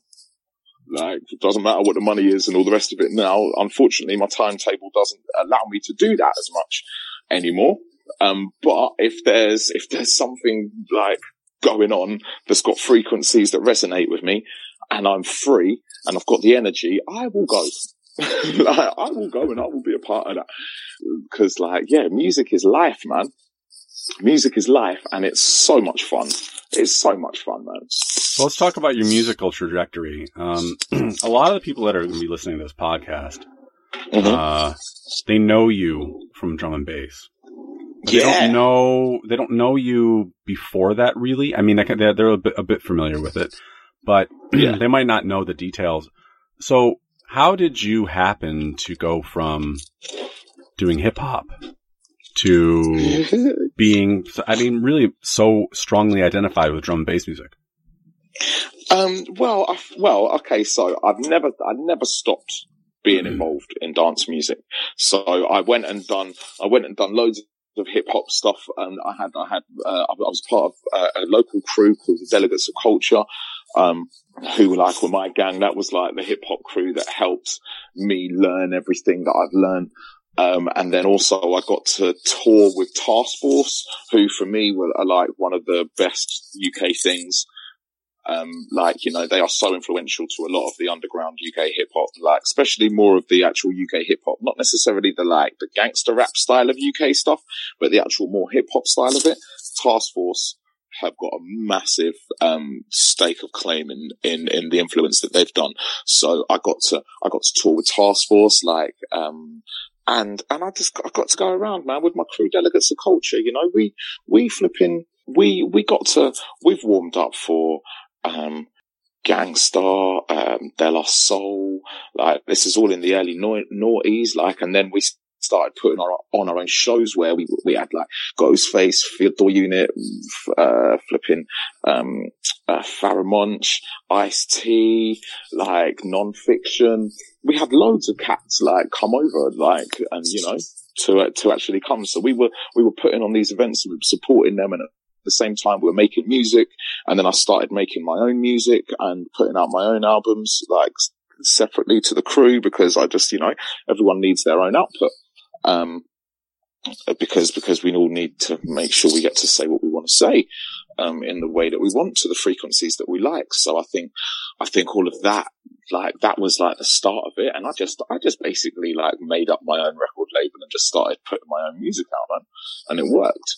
Like, people were into it. Like, you know, I never was extremely big or made like loads and loads of money out of it, but I got to express myself, and I got to express, and hip hop is the training ground. But the backline of all of the hip hop stuff is I was always going to drum and bass events and always going to rave events, like in general.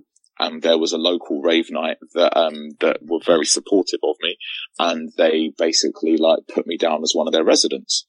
So I was always in between all of the hip hop stuff. I was always coming back home to drum and bass. Like, so it was never something that I've been away from, but because I've just always been into loads of music, and back then the drum and bass side of things was definitely more locked off and it was very difficult to get into.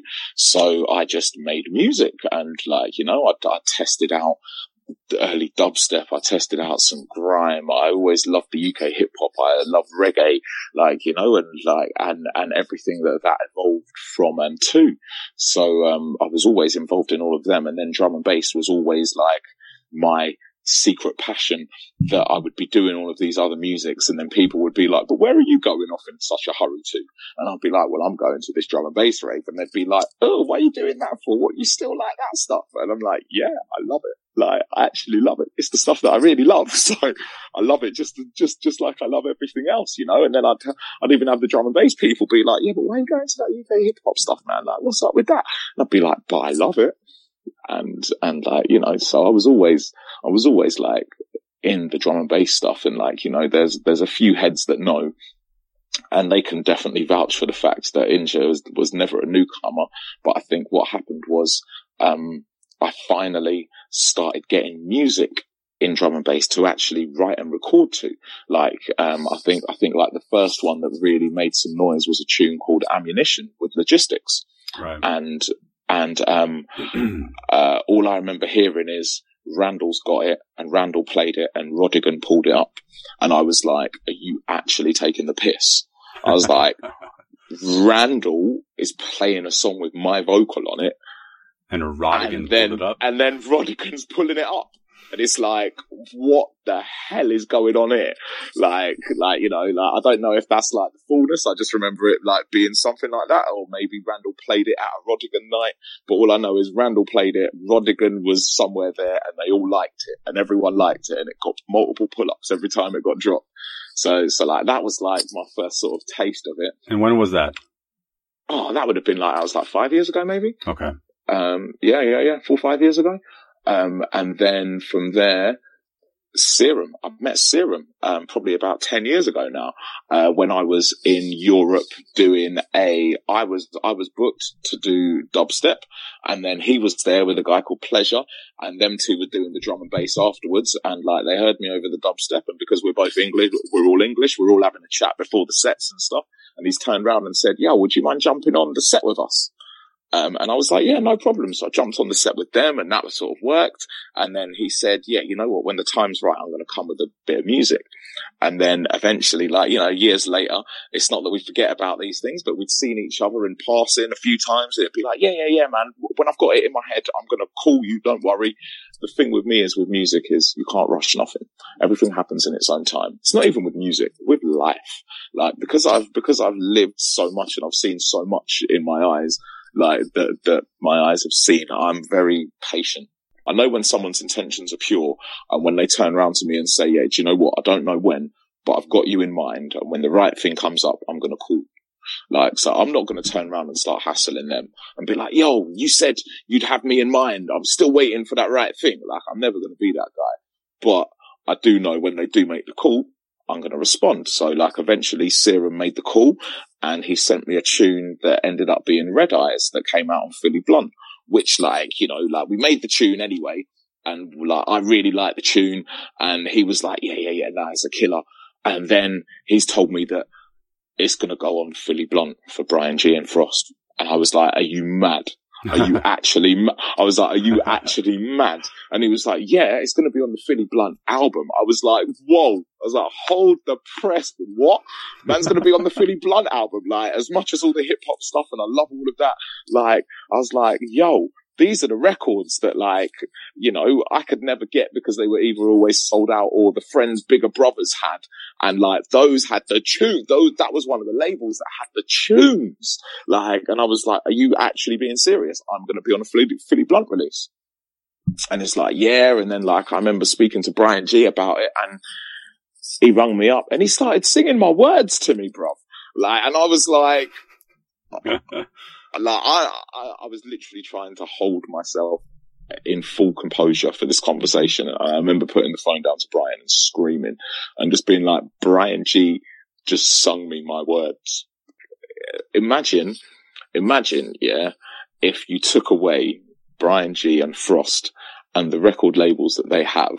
Yeah, I'm not saying that the music wouldn't have got out there anyway at some point, but like, how monumental V Recordings and Philly Blunt absolutely are like, and that's basically down to the taste of Brian and Frost. Yeah. Like, imagine how different the landscape would be without them. Oh, it would be completely different, man. Completely. Do you know what I mean? Like they are like half the shit that we see wouldn't even know. Like, you know, and that's not doubting the musicianship of like getting their music out and all the rest of it, but them guys took chances. Yeah, absolutely. They took chances. Not that I'm not saying no one else took chances or whatever, but the amount of stuff that came from their labels, like that are like from their labels. Do you know what I'm saying? Like, it hasn't stopped, but that early phase is what helped build the foundation for all of this stuff. No, I know. That's why in the States we all went pretty ballistic when Track started getting in with V, and when his you know what I mean? When his album came out, we're like, holy shit, American MCs just arrived. Bruv. Yeah, bro, that's but that's also the thing. That's their man taking chances again. Yeah. They could have asked the whole heap of British guys. They didn't. They put a Track album out, which no one was expecting. Yeah. You know, because that's how they've been with all the music. So like that aside, like, you know, the Philly Blunt release with Red Eyes. And then I remember speaking to, New Tone because he'd started, A&R in a hospital, and New Tone and Logistics, they're local, they were local to Cambridge. So, you know, I'd always known them, and New Tone has always helped me out musically. Like with all of my hip hop stuff, I used to go to him for advice for mixing and mastering. Like, so a lot of my early hip hop stuff, that would have, like, New Tone had an influence on that. So like, you know, the tune's gone to Philly Blunt, and then New Tone's turned around to me and said, yo, if you and Serum do anything else, like, let me know. Like, and I was like, what, hospital? Really? And he was like, yeah, no, man, like, let me know, innit? If it's good music, it's good music. And I was like, okay. And so, you know, I remember saying that to Serum, and he was like, yeah, well, we'll see what happens. And then we made Blow Them Away. Which I instantly loved, and I was like, oh my god, I'm going to play this in my like sets, because I would go and I still do, but like back then I would do more of it. I'd go to festivals and I'd do lots of solo shows, and I'd do shows with my crew or shows on my own, as well as hosting, as well as hosting and MCing for sets. But when I would go and do these shows, once I had Blow Them Away, I would always play Blow Them Away in the set, to the point where people were like, what is this song? And I was like, well, I don't know, it's unfinished. Like, if you want it to be finished, better chat to Serum, innit? I just play it live. Like, so like, you know, like, I've done 6 months of touring that and just playing that everywhere. And every time I played it, it's had an instant pull up, because everyone's like, what the hell is this? And I'm like, well, no one's got it other than me. I was the only person playing it. Like, literally, bruv, the song wasn't even finished Yeah, I was the only, but because I had like the demo version of the beat, I was playing the demo version of the beat because I knew what it would do live. I was like, oh my God, I get to put this in my live show. I'm going to get some pull-ups, bro, and I'm going to get some vibes cracking off this. So yeah, like it eventually went to, hospital, and then we made the video, and then Blow Them Away came out. And then I think Hospital got me to do a song with a Nile, which I loved, called Between the Sides, I think. A Nile, a wicked bad man producer, man, but he came with just this gritty, like, tune that I could just flex over nicely.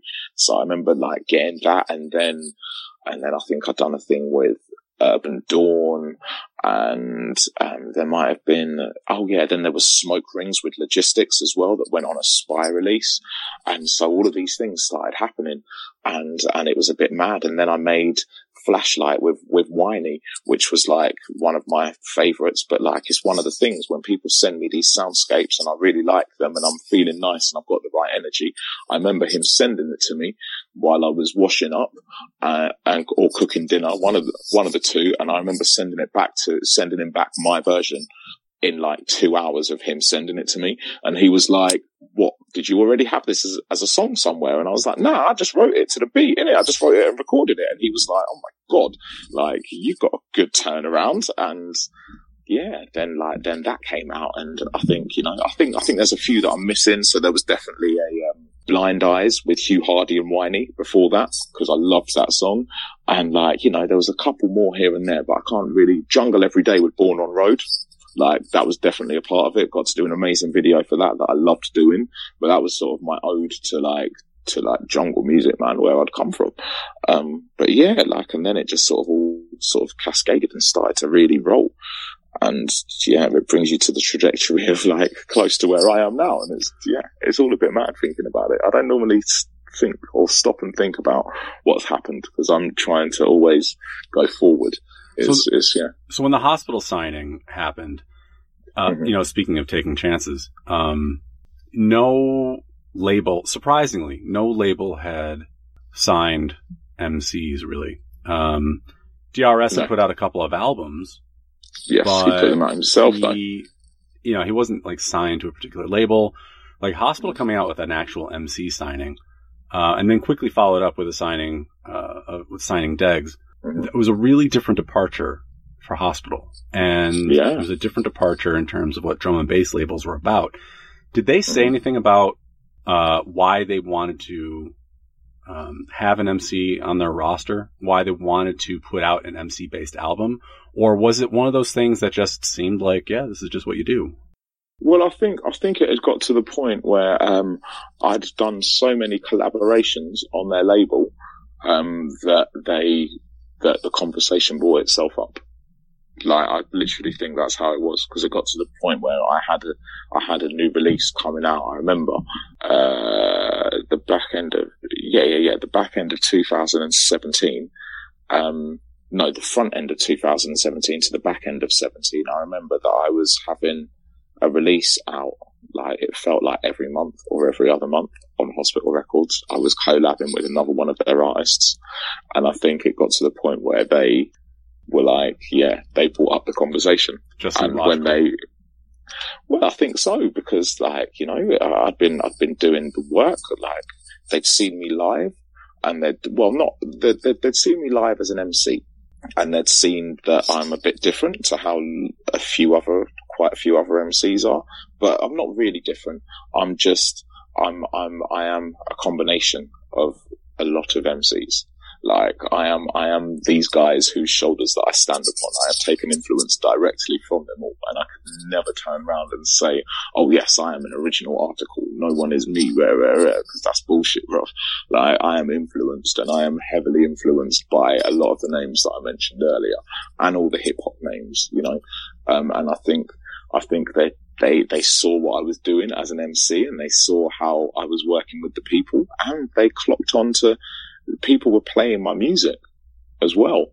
Like, people were playing the songs with me on them, which wasn't unusual, but it wasn't very often that you'd have like an MC led vocal track, that lots of people would play, let alone, like, I started putting out, like, through them, I had one coming every other month, and people were playing them and liking them and responding to them.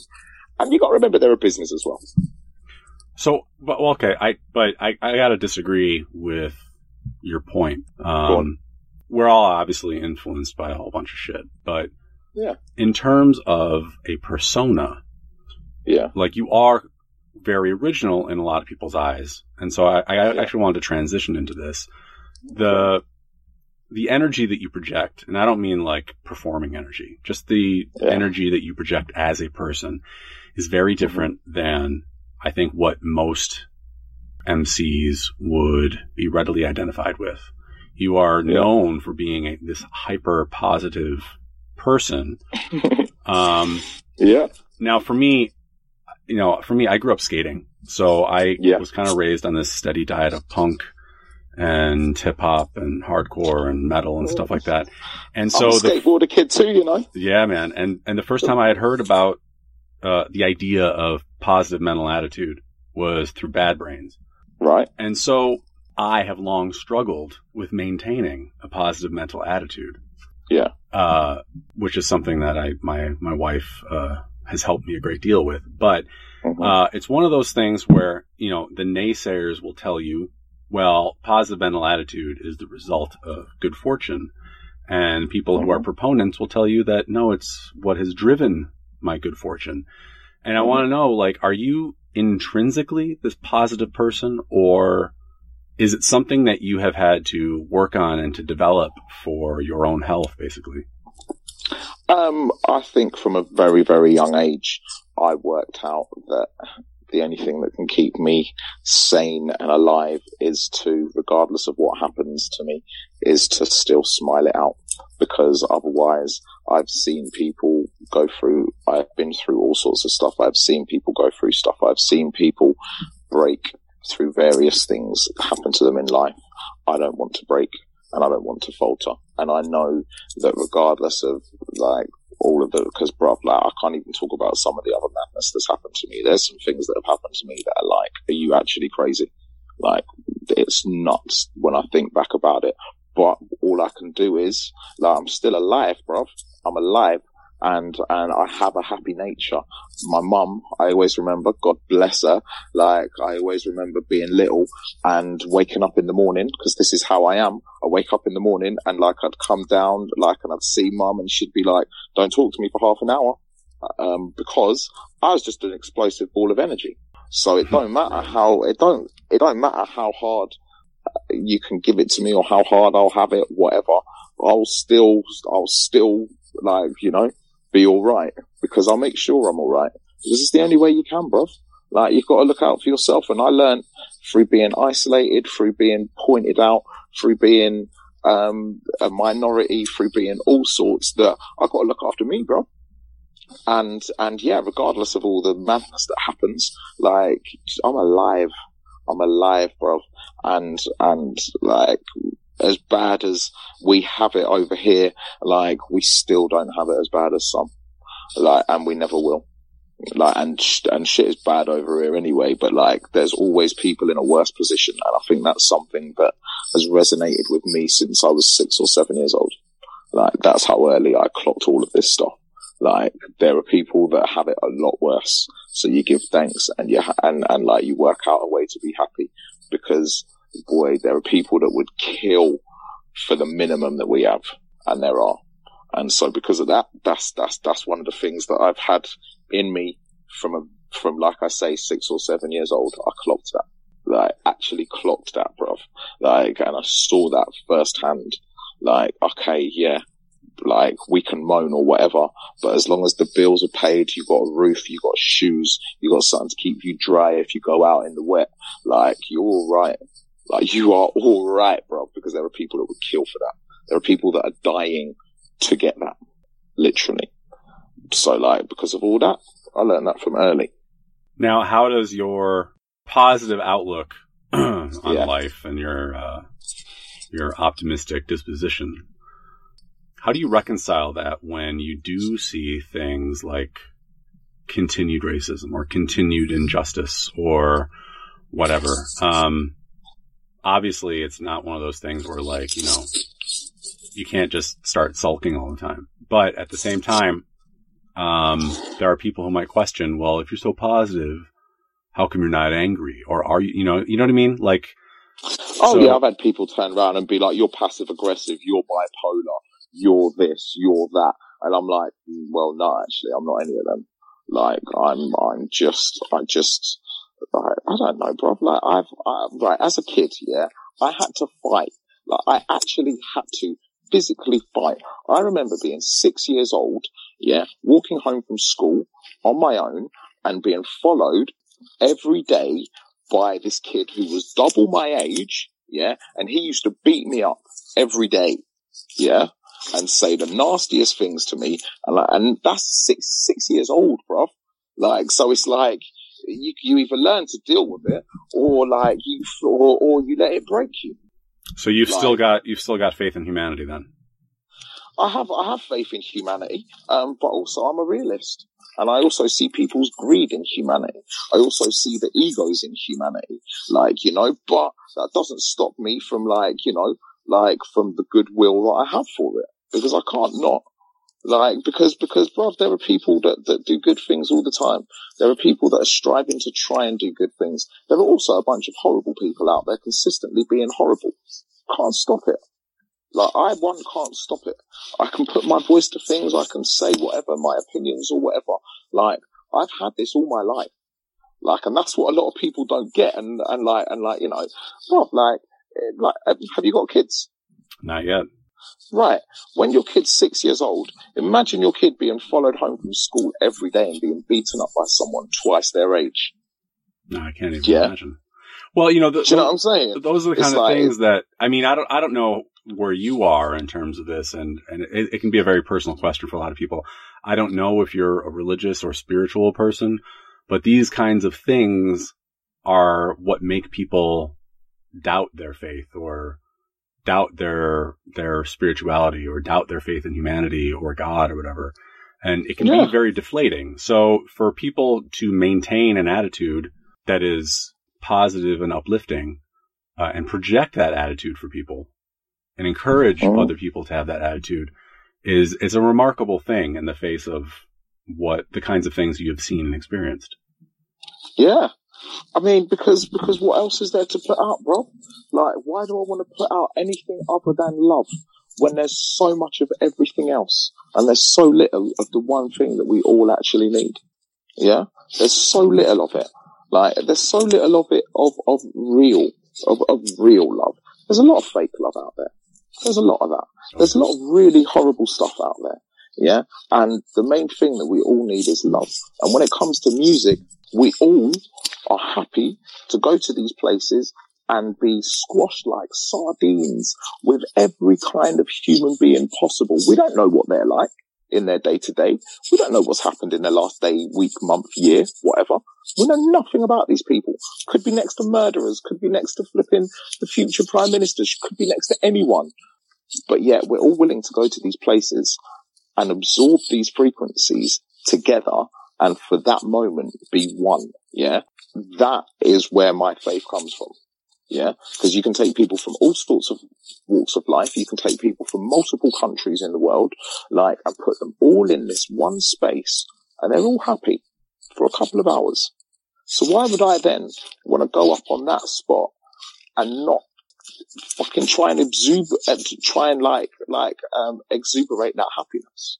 Because they're like, you know, like, how can you not? Everyone's in that moment and they're happy. Why would I want to go up there and say a bunch of awful stuff to sink into people's heads and then have someone do something based on me wanting to be an ego-led whatever? Like, why? Why would I want to do that? Like, that's the one place where people feel safe. And regardless of whatever anyone's been through, everyone knows they can go to a dance and they can just fucking dance and they can let everything go. Like, why would I not want to bring love to that scenario? So going forward now, is there anything that you haven't done that you really want to do musically? Oh man, yeah, loads. Like, music can't done. I love music, man. I love every style of music. I want to be involved in any kind of frequencies that make me happy. I want to be involved in. Is there anything that I haven't done? I don't know. I haven't been offered the opportunities yet, or the opportunities haven't worked their way to me, or I haven't worked my way to them opportunities yet. No, but that's what I mean. Is are there things that specifically that you want to work towards, that they are eventual goals for you on the horizon? The eventual goal would I'd love to do a world tour as doing my solo show as a world tour, bringing all of the elements of all these musics that I have around the world to people, and to see if actually, like, this version of UK dance music / rap / culture could be accepted all around the world, and go and actually perform concerts where people could actually come and they want to listen to my words as well as the music. That, I think, is one of the biggest ones, yeah. Gonna bring Pete Cannon with you on that one? Oh man, I'll bring Whiny with me, bring Pete, bring all sorts, bruv, like, bring them all. Like, yeah, bruv, I'd love to do that. But yeah, like, you know, that's one of the end goals that I'd like to do. Now, have you been to North America yet? Nope. You have not. So when's that gonna change? I have not. I don't know when the opportunities arrive and come. I've had people turn around and be like, yeah, man, just get a flight and we'll come over and sort it out. But I am not going anywhere near your states until I have the correct visa to do so. Growing up in England, being a young black man, yeah, with all the hassle that I have to go through being black in England, yeah, them guys crazy thinking that, yeah, I'm just going to come over to work with no visa. You're mad. Yeah, like, man. You're mad, bro. Like, I've been to many a rave in Toronto where headliners couldn't show up because they didn't have the right visa, man. Many raves. I don't want to be that guy. I don't want to be that guy, bro. And it's not like, yeah, everything has to be prim and proper, but for certain things, that has to be correct. And I would not like, I've had people offer me from the dubstep days to flipping like to now, and people have been like, yeah, man, come over for a few weeks or whatever, and we'll like take you around and we'll do some shows and whatever and whatnot. And I'm thinking to myself, boy, like, you've got a privilege that I don't have. And based on all the news stories, the music and everything that I have absorbed from American culture, as a black British person, I'm not stepping foot over there until everything is all completely sorted, so no one can say anything to me. Yeah, no, I get because there's no way I'm getting on a plane to go over there to be sent back. So what's next? Now, I don't know how your hospital contract is. I'm assuming that you are locked into hospital, but you have a little bit of wiggle room to work with other labels. I mean, because you were on Souped Up recently. Was that recorded before you signed, or?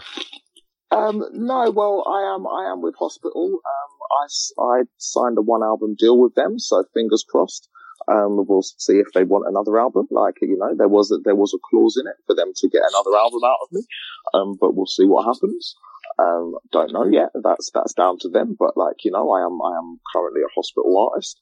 I still get to make music freely with people that I love to make music with. I'm not someone that would just make music for the sake of it or make music just for the money of it. I want to make music with people whose music I love and whose music really resonates with me. So like, you know, I'm very fortunate that that's how I can be. Yeah, you know, fingers crossed they'll ask me to do the other album, and then that would be all of my contract fulfilled. But like, you know, we'll see what happens. Like, it's all timing, and also I don't rush stuff. And after the mad run of shows and all of the writing that I've done last year and all the collabs I've done this year, I kind of told everyone that I'm having a sabbatical because I want to actually enjoy what I'm doing as well. Because it's been a massive steamroller affair. But then, you know, I say I've been having a sabbatical, but there's still like a new tune of mine coming out every month or so. So like, you know, I mean, if that's me having a sabbatical, you lot are ready for when I decide to go full on work mode. Like, you know, I don't think anyone's really ready for that. It goes back to that thing with my mum where I would wake up in the morning and she'd tell me not to talk to her for half an hour because I'm just that full of energy. So imagine this is me when I've been like working really hard and traveling around loads. Imagine when I get to take a rest and then go in fully charged up, then that's going to be a madness. Yeah, for sure. So I'm going to let you go. Mm-hmm. But yeah, well, that's fine, man. Have you got everything that you needed? Yeah. Well, fuck, we could talk for hours, right? But yeah, I definitely, man. I really appreciate all the time you put in here. I'd like to listen to it before it goes live. Yeah, that's no problem. If that's cool, just in case. Yeah, I got to go in and edit and stuff like that. And there's a lot to edit, man. How long's it going to be? Is it actually going to be an hour talking to me, or is there going to be like? Oh, we got an hour and 20 raw here, so I think it'll probably be an hour. I mean, most of the conversations are roughly an hour. Fucking Cleveland Watkins had me on the phone like 2 hours, man. Fuck. Yeah, but he's MBE, bro. He's an MBE. Dude, I could have talked to him forever, man. Just because his whole career outside of drum and bass is so fascinating. Do you know what I'm saying? That's what I'm saying, but man's an MBE. He did not get that from drum and bass, G. Like he toured with The Who when I was in 8th grade. I'm like, fuck. That's what I'm saying, bruv. Like, man is like Cleveland, bruv. Like, people don't get it. No. That's what, he's one of the gods. Oh, like, for sure. Like, all of these guys, when I say that I stand on the shoulders of gods, and some people, don't get it.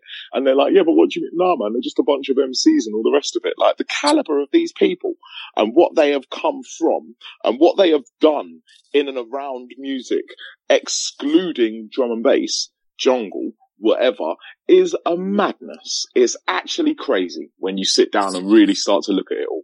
Oh, absolutely. And man, for me to have him on was I was completely geeking out, geeking out because I've known about him since the 90s. Cause I remember I bought, the CD, The Promised Land Volume 2, and it was Fabio and him.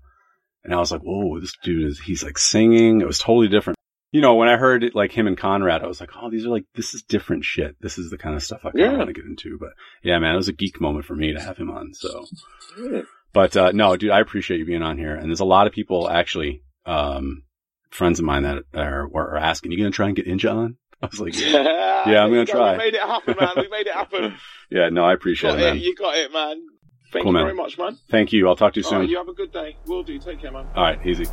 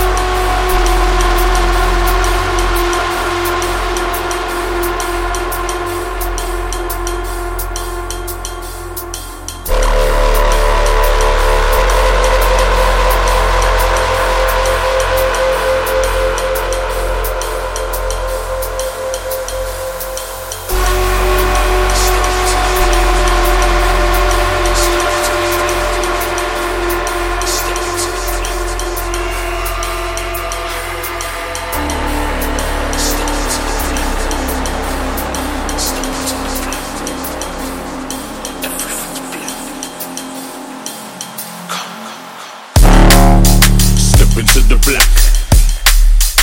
Everything's black. The darkest ever seen fact. There's no turning back. Step into the black. Everything's black. The darkest ever seen fact. Yeah, there's no turning back. Dark places, lights low, colors go. Behind my pupils there's nothing that's visible to show. Blacking out with every blink I take, I make it known. My eyes spray the darkest matter that you'll ever know. They keep me blindfolded till they want their weapon though.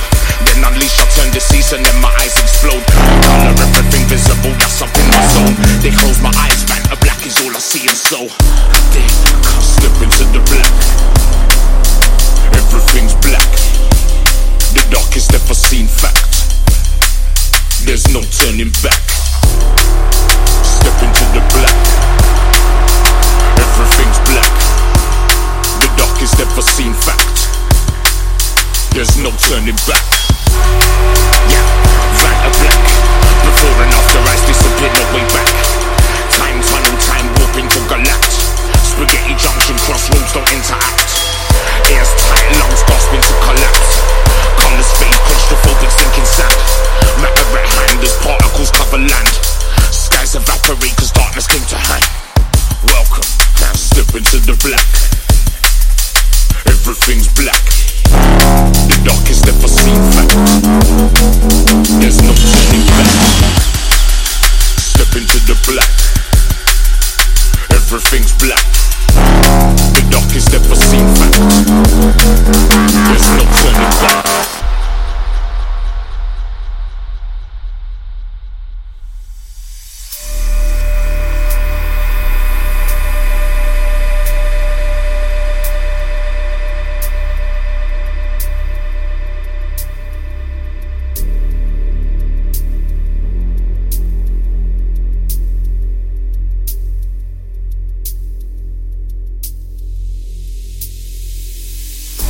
Circles, information analyst. Spread the word, I'll black hole every catalyst. Pupils blur, tears black, I'll cry the damages. Relieve your sight, feel the eyes of every anarchist.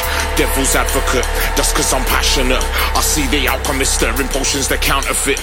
They keep me under lock and key, the dirty savages. Eyes shut until it's time to kill the canvases. I dare you, come step into the black. Everything's black. The darkest ever seen fact. There's no turning